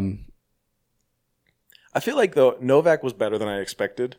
Just because I looked at him and I was like, this guy's a fucking male model or something. He's going to be terrible. But he was better than I expected. I had low expectations. But. Sure, yeah. But I mean, there were even like Dee Wallace is capable of more. Yeah. Like in a cast like this, I kind of rely on her to elevate everyone else, and she didn't. Yeah. It's almost like she played down to their level. I mean, but and Barbara or Babs, she did great. Like I thought her character was good. Like I said, I mean, she's a treasure. She's just a gem. She's a delight. And Kane Hodder did great. Yeah, his character was probably the most fleshed out one of the bunch. Other than the whole thing where he just turned immortal, and that's right. why he got his stomach ripped out and could still just walk around. Yeah. I mean that happens like in the middle of the movie, and it goes completely unexplained until the end. Yeah. Nobody seems to wonder why it happened either. It's no, everyone's just like, oh yeah, that makes sense. Yeah, it's like, wait, how are you alive? Yeah. And his shirt is just bloody and doesn't have a hole in it. Right. Like, he did get shot. Yeah. His clothes aren't immortal, right. I presume. I mean, they're just standard prison issued scrubs. Yeah. Anyway, where are we at here? 34 minutes. That seems long enough. Yeah. I mean, I don't really know what else to talk about because none of it made any fucking sense. And it was so scattered. It's like, if you just boil down the plot and just think about it in the simplest terms, just be like, oh, it's more or less Dante's Inferno in a prison. I guess, yeah. And 9 layers of hell as a prison. It's an allegory. And you're like, okay, that sounds pretty cool. And then they just kept adding stuff to it, and they just put more and more. And if that's ridiculousness, if they were going for Inferno, they missed the mark. Another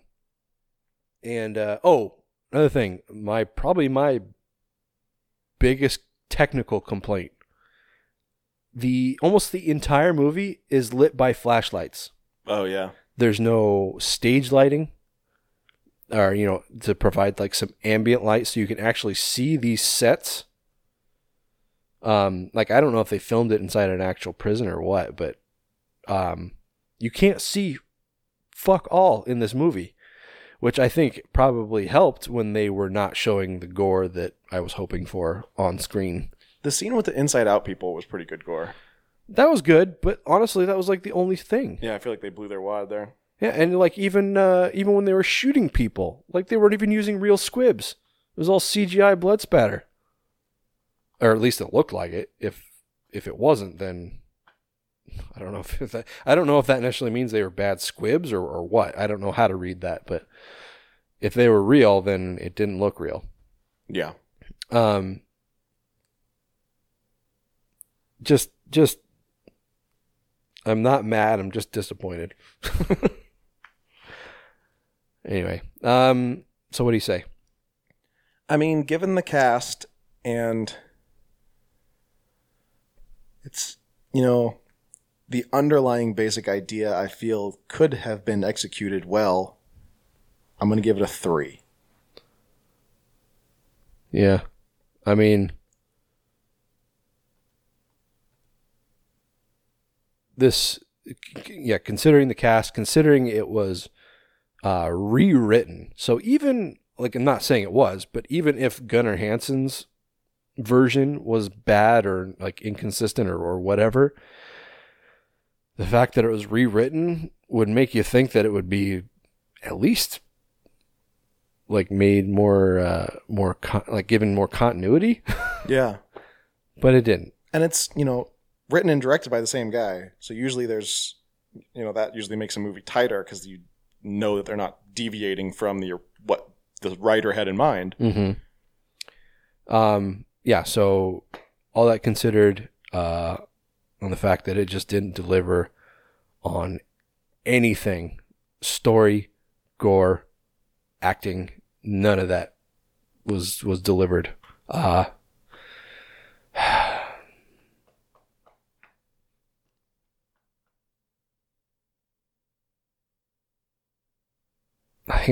think I gotta give it a 2. I was trying to think, can I do a 3? I can't do it. It's just not good. All right. Well, from there, let's move on. I guess thin tie if both movies kind of have Nazis in them, but sure. Bad Robot's World War II zombie feature Overlord.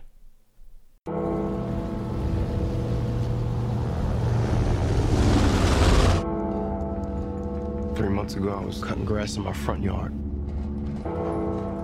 And the mailman shows up with a letter from the army. Now I'm here. No idea where I'm going to end up.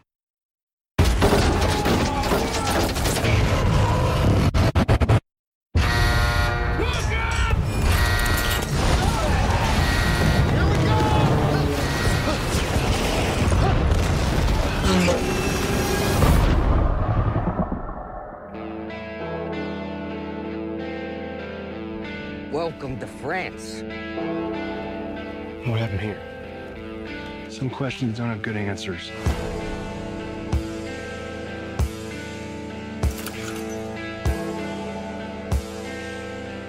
My soldiers out there, and there's only 4 of us. Find out what's inside that compound.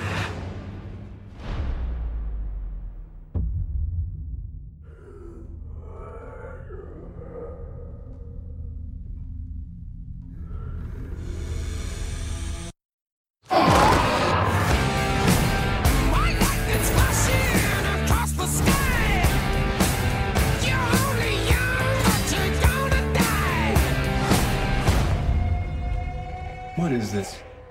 A 1,000-year army. These 1,000-year soldiers.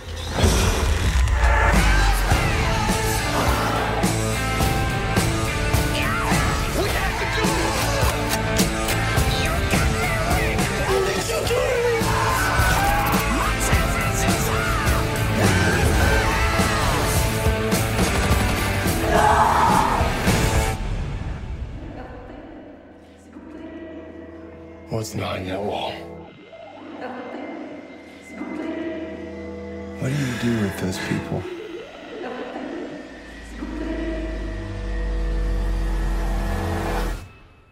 They have been given a purpose.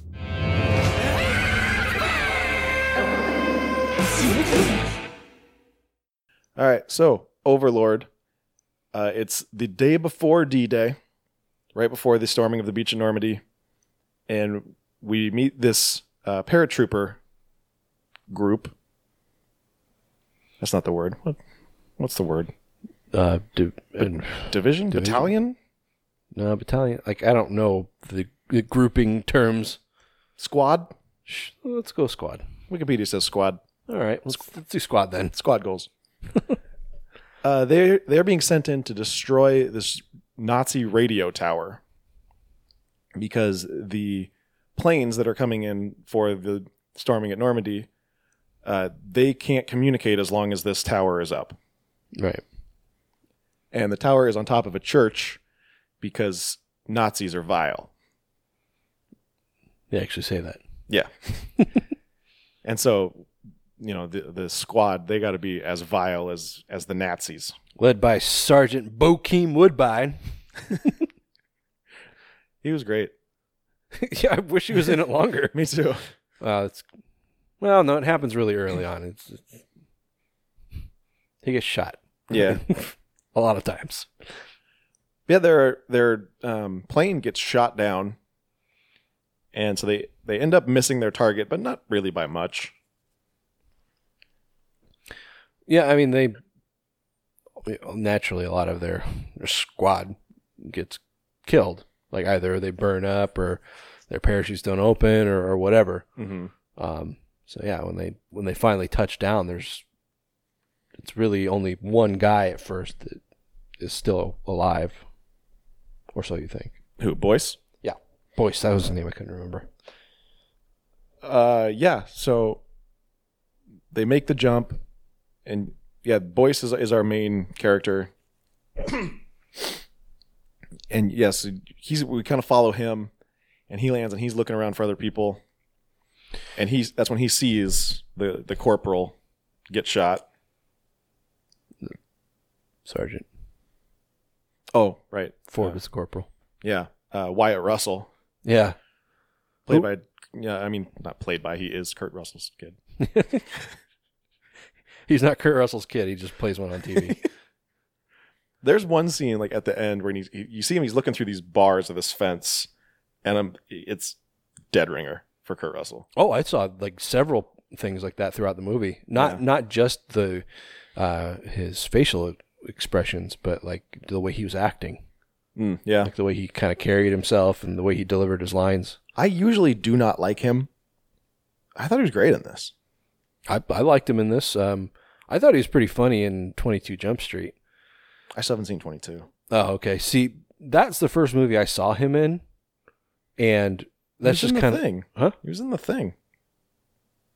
He was? Yeah. Was that before 22 Jump Street? I think so. I'm gonna investigate. Well, it's either way. It's the first movie I registered him in. Okay. And so I just had this image of him as being like kind of a joke in my head, and I had a hard time taking him seriously. The first thing I saw him on was Black Mirror. Oh yeah. Yeah. See, that's after 22 Jump Street. Well, I haven't seen 22 Jump Street. What I'm saying is he was in Escape from LA. He was in This Is 40. Oh, okay, I kind of remember him in that. He's in Arrested Development. He was? One of the, season 4. So anyway, yes, 22 Jump Street was first. He plays Corporal Ford, and him and Boyce are still alive. He comes up on Boyce when Boyce is about to like charge into these, I don't know, half a dozen or more Nazis. Thing, you're lying. Are you sure? I'm looking at his IMDb. I could have sworn he was in the remake of the thing, or the sequel, whatever the fuck it is. Prequel thing. Prequel remake thing. Pre-make. Precock. Pre-cum. Got it. Anyway. So yeah, Boyce is about to like run in and try and save the sergeant from these, half a dozen or more Nazis who all have guns pointed at him, which pretty much would have just been a death sentence for Boyce and the sergeant. But Ford comes and he stops him and he says, the Sarge wasn't the mission. We got to go take down that tower. Ford is a explosives expert. Yeah. Who was just brought in at the last minute to this. And Boyce, like right off the bat, you get a sense of hesitance. Like he has no interest in being there. And you find out he is actually a draftee. Is that it? Yeah. Yeah, he was drafted into the war. So he actually says at one point, it's like 3 months ago I was mowing my lawn, and then this guy from the army shows up with a letter. Or no, it was a postman showed up with a letter from the army. And now I'm here. Yeah. Yeah. But yeah, so they touch down in France, and they run into Tibbet, who, is he a sniper?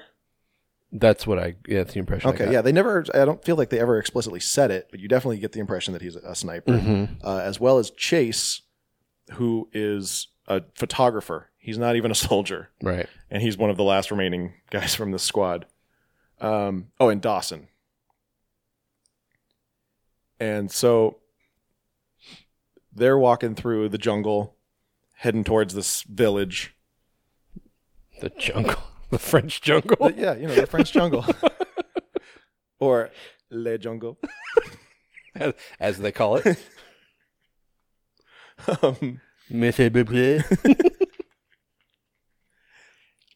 And they run into this woman named Chloe, who is she a thief, right? Or she stole something? She's just scavenging. Oh, that's right. She was just scavenging. She didn't actually steal it. But she leads them to her house and says, they can hold up here from the Nazis, but they come every night and they do these sweeps. And she's like, you're not safe here, but you can stay. And they're like, well, we just need a couple hours because we got to take down this tower by 0600 hours. Yeah, I mean, obviously their plan has been shot to shit. There are 4 of them left, and one of them's not even a soldier, like a fully trained soldier. Right. So it's just like, we just need a place to lay low so we can kind of figure out what the fuck we're doing. Yeah. Yeah, so they're holed up in this attic. And at one point, Boyce or Tibbet and Chase go off somewhere. Yeah, just to do some kind of recon or something. Yeah, just get a lay of the land or something like that. And then Boyce goes to find them, and this Nazi vehicle goes by, somehow doesn't see him, even though he's standing in the middle of the road right when the headlights hit him. But, suspension of belief. Sure. But it's like full of dead bodies. And he jumps in the back, and they take him into this church. And while he's in there, starts seeing that there's this lab down there, and they're doing all these weird experiments, and he ends up finding another one of their cohorts. Rosenfeld. That's right. He's got all kinds of things sticking in him, and he's clearly being experimented on. Mm-hmm. Which never becomes a thing. I was just anticipating through the entire movie that he was gonna like turn and just like start fighting against them, or like turn into some monster. Yeah, and he never did. So it's just like kind of anticlimactic that way. Yeah. But then Boyce also steals this syringe full of some kind of red, orangish liquid. Yeah, what's it called? Tang. Yes. A syringe full of Just Tang. a syringe full of Tang. And then he, what? Fucking Tang. Like, yeah, it's totally Tang. Whatever. That's astronauts, not army soldiers. They can drink it too. I drink it. Why can't army guys drink it? Actually, I don't drink it. I haven't drank it since I was a kid. But I could. I could drink it. You watch me drink it. I don't want to watch you drink it. Why would I want to watch you drink Tang? You just watch. I'll drink it. He's going to live stream himself drinking Tang. Just to prove something to Taylor. Be like that Kermit meme, but with Tang.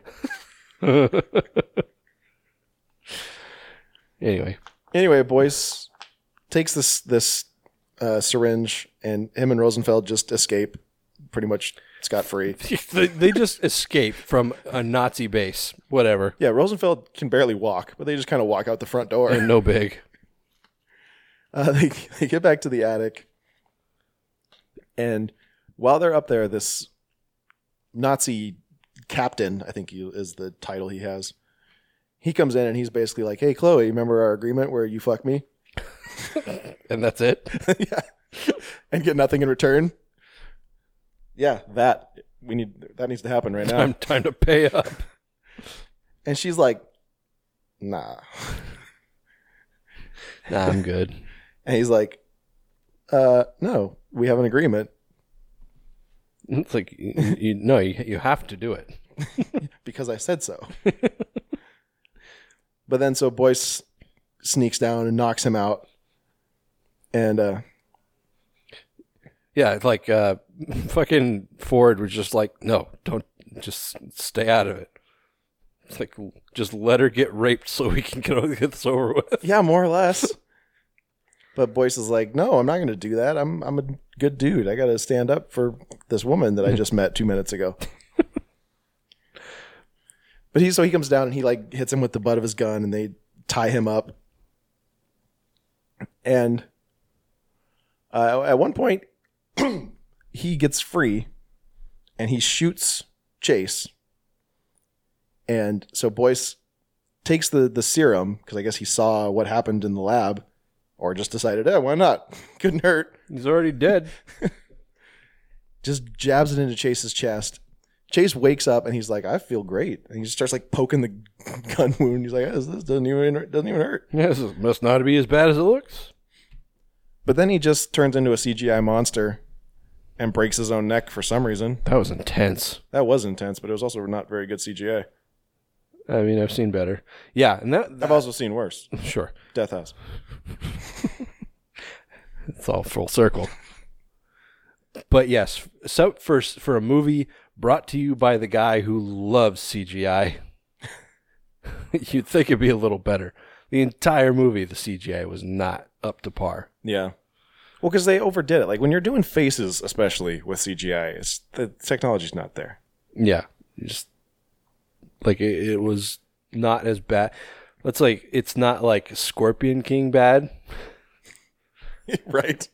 But it's like not like other bad robot good. Yes. So they've determined this serum brings people back to life, but turns them into monsters. Right. Or zombies, essentially. But it's not, these aren't your George Romero zombies. These are kind of more 28 Days Later zombies, except they're much more cognitive. They still have all their, speaking abilities and thoughts and what have yous. Mm-hmm. Mm-hmm. So this Nazi captain, he escapes, and he ends up stealing or kidnapping. You don't steal people. Yeah. He ends up kidnapping Chloe's little brother, Paul. Paul. That's how the French say it. Right. That's French pronunciation. Read a book. Yeah, you just say it. Paul. It's almost Paul. It's almost Paul, but it's also almost Pool. It's definitely not Paul. Right. But so Ford is like, sorry, fuck that kid. Pool in French is piscine. Piscine in the pool. No piscine in the pool. But yeah, Ford's like, sorry, we got a job to do. That kid's fucked. Tough shit. Because Ford is like, he's all business. And he doesn't care what kind of collateral damage happens as long as he gets his job done. It's all mission to him. And love and war, man. Sure, yeah. Yeah. Yeah, he doesn't care if Chloe gets like raped, or he doesn't care if Paul gets murdered. It's whatever. We got to take down that tower. That's all we got to do. And then we're going home, and these people can just suffer. Yeah, because, Ford is thinking about not just their mission. He's thinking about the entire invasion of Normandy. Yeah. Which is fair. Sure, yeah. It's like sometimes you got to break a couple eggs. Yeah. But so they get into the church by force. Apparently Rosenfeld is able to work this 2-man gun by himself. Right. Yeah, for what a bitch he was at the very beginning of the movie, he turned into a very effective soldier, especially after he was being experimented on. Yeah, he could barely walk, and then all of a sudden he's just like, all right, let's take down some Rambo. fucking Nazis. And, I mean, inside the lab, you get a little more of the zombie story, and, there's some big fight scenes and stuff, and then, the movie's over. Yep. I don't really think this was a horror movie. It is not a horror movie. And it really marketed itself as one. It did. I mean, it makes you think that there's a lot more zombie action than there is. Yep. But there's really not. And I mean, there's kind of like one. Even the zombie action is not like zombies feasting on people. It's more or less just a guy and a zombie having a fist fight. Yeah. And like, zombies chasing people and then, beating them to death. It's not like it's like you said earlier. It's not like they're Romero zombies where they're trying to eat you. They're just going to catch you and beat you to death. Yeah. And shooting them in the head does nothing. Right. So, I mean, it was a good war movie. It's a good movie. I really enjoyed it. Yeah. But yeah, even tonally, it's not a horror movie. Mm-hmm. It's definitely just a action war movie that happens to have zombie soldiers in it. Mm-hmm. And not even that many. Yeah. Like 3. Yeah, there's like one that like actually does something, and then there's like 2 or 3 more that just kind of are there. Yeah. So yeah, that was a little disappointing. But like I said, it's a good movie. Yeah, I mean, like as a film, it's pretty good. I mean, good acting, good. The cast was good. It was shot well. Aside from some lackluster CGI, it was the overall look was good. And I'm not big on war movies. They just don't really do it for me. But I'm always impressed, especially with World War II movies, how they can, whether it's a set or an actual like a location shot, how they can make it look. Period. Like that always impresses me. That's true. Especially when they can make something look like a World War II era French village that's just been ravaged by Nazis, you know? So, but I mean, you come to expect that from a big budget film. Sure. I mean, this is $38 million was the budget on this one. Yeah. So not outrageous. Not massive, but not small by any means. Right. Ooh, budget $38 million, box office $26 million. Yeah, what's up with that? Ouch. I mean, when I went and saw this, they were playing it in like the theater that I consider the closet. Oh. I mean, there was probably like, I don't know, 50 to 75 seats in there, maybe. So it's a tiny theater. And yeah, I was seeing a lot of people saying it's like, if you like movies like Overlord, go see it and tell other people to see it. And it's just like, ooh, it must not be doing well. Yeah. And you know what's fucked up is the Nazis were doing shit like this. Yeah. Like they weren't resurrecting dead bodies because that's scientifically impossible. But they were probably fucking trying. Oh, I mean, it's known that Hitler was like really into like the occult and black magic and that type of shit. Whether or not that any of that's real, it's irrelevant. The fact is he was actually putting Nazi effort into researching the shit. Yeah. And I mean, they wanted to create super soldiers, you know? Yeah, his 1,000-year army. Yeah. And that's actually how these reincarnated or reanimated soldiers are described. It's like, oh, the Fuhrer's 1,000-year army needs 1,000-year soldiers. Mm-hmm. So, yeah, I mean, like they said, the cast was great, the story was good, and by and large, it was all a very well done movie. It's just not horror. Yeah, which was disappointing. Yeah, I expected more zombies, more zombie action, like people getting feasted on and that kind of thing. But yeah, more or less, it's, you could have had this same movie and just had the serum give people super strength. Sure. And it wouldn't have been any different. Yeah. I felt like the ending got a little cliche. Yeah. I mean, I won't go into details and give away spoilers, but yeah. Yeah, I get what you mean though.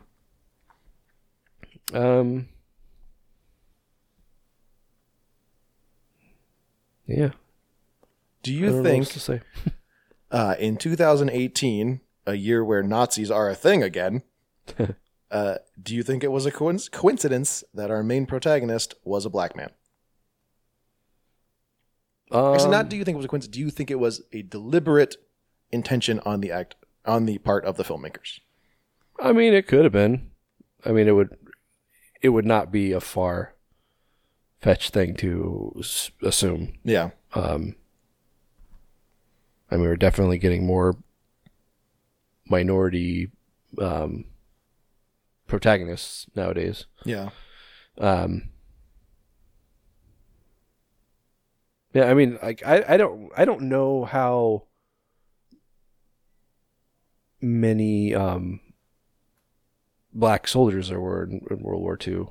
I mean, I don't know if they were, like I said, I'm not a big war film guy. I'm not any kind of war aficionado, so I don't really know much about it aside from just what I learned in school. But I don't know if they were still doing like black only companies back then. Oh yeah, I don't know either.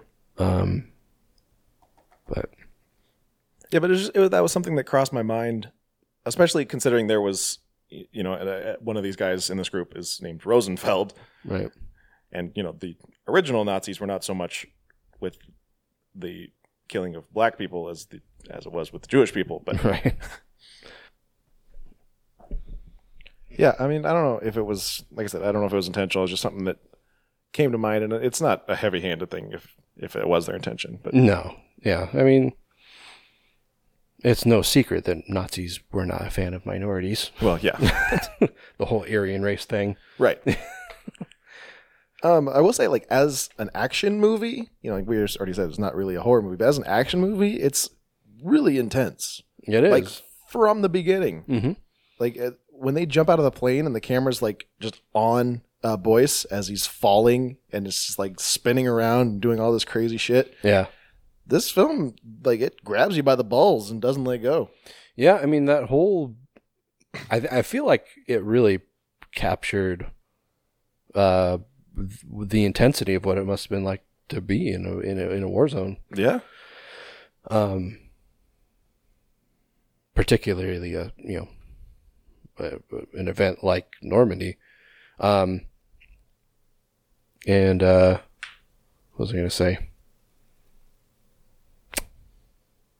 I don't remember. One thing I did like though, it's just a small thing right at the beginning, is that the title card looked like an old 40s film. Yeah. Or old. I mean, when it opens, it's all like black and white and almost like sepia tone-ish. Mm-hmm. It's got that kind of grainy look of an old World War II era film. Yeah, exactly. I thought that was a nice touch. And yeah, me too. Just something right at the beginning, very minor.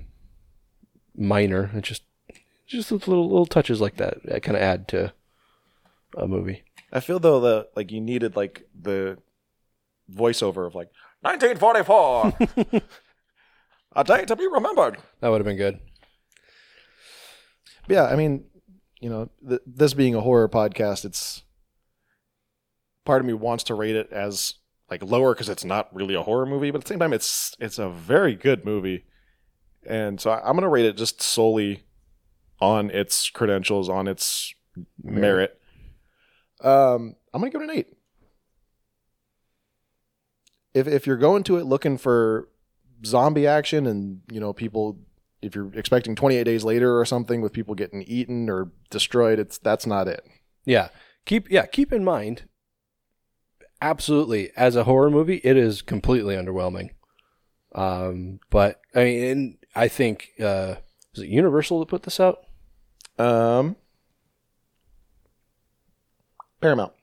Okay. Well, I think that's on Paramount and whoever they hired to do marketing for this, that they marketed it. They're trying to ride on the coattails of how popular horror and zombies in particular. Right now. Yeah. And I totally see that as evident, but it was just a bad move on their part because they should have just sold this as like a kind of like a fantasy war movie. Yeah. Rather than horror.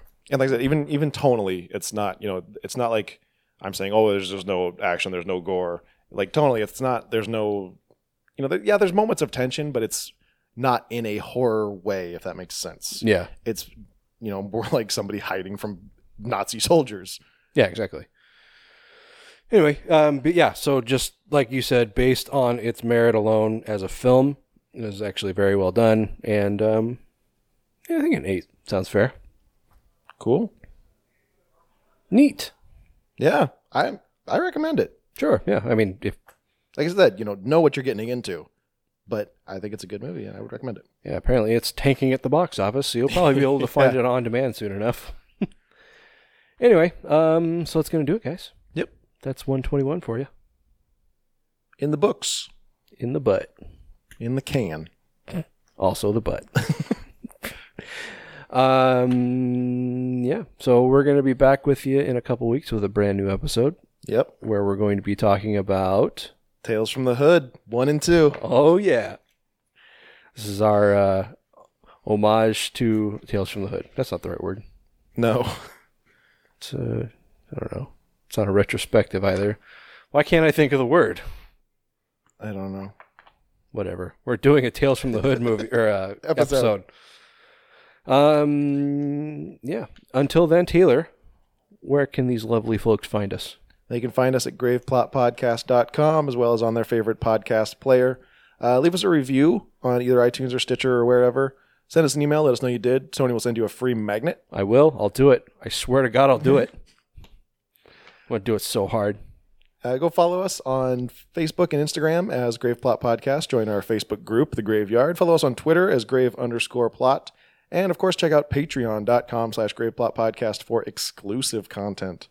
Yeah, and don't forget about the Graveplot Film Fest, guys. February 2nd in Seattle, Washington, at the Arc Lodge Cinema. GraveplotFilmFest.com. Get your tickets now. They're going fast. All right, guys. So until next time, I am Skeletoni. I am Taylor of Terror. And this has been the Graveplot Podcast, where we're all a little dead inside. Yeah. What is it good for? Absolutely nothing. Yeah. What is it good for? Absolutely nothing. Say it again, y'all. Look out. What is it good for? Absolutely nothing. Listen to me.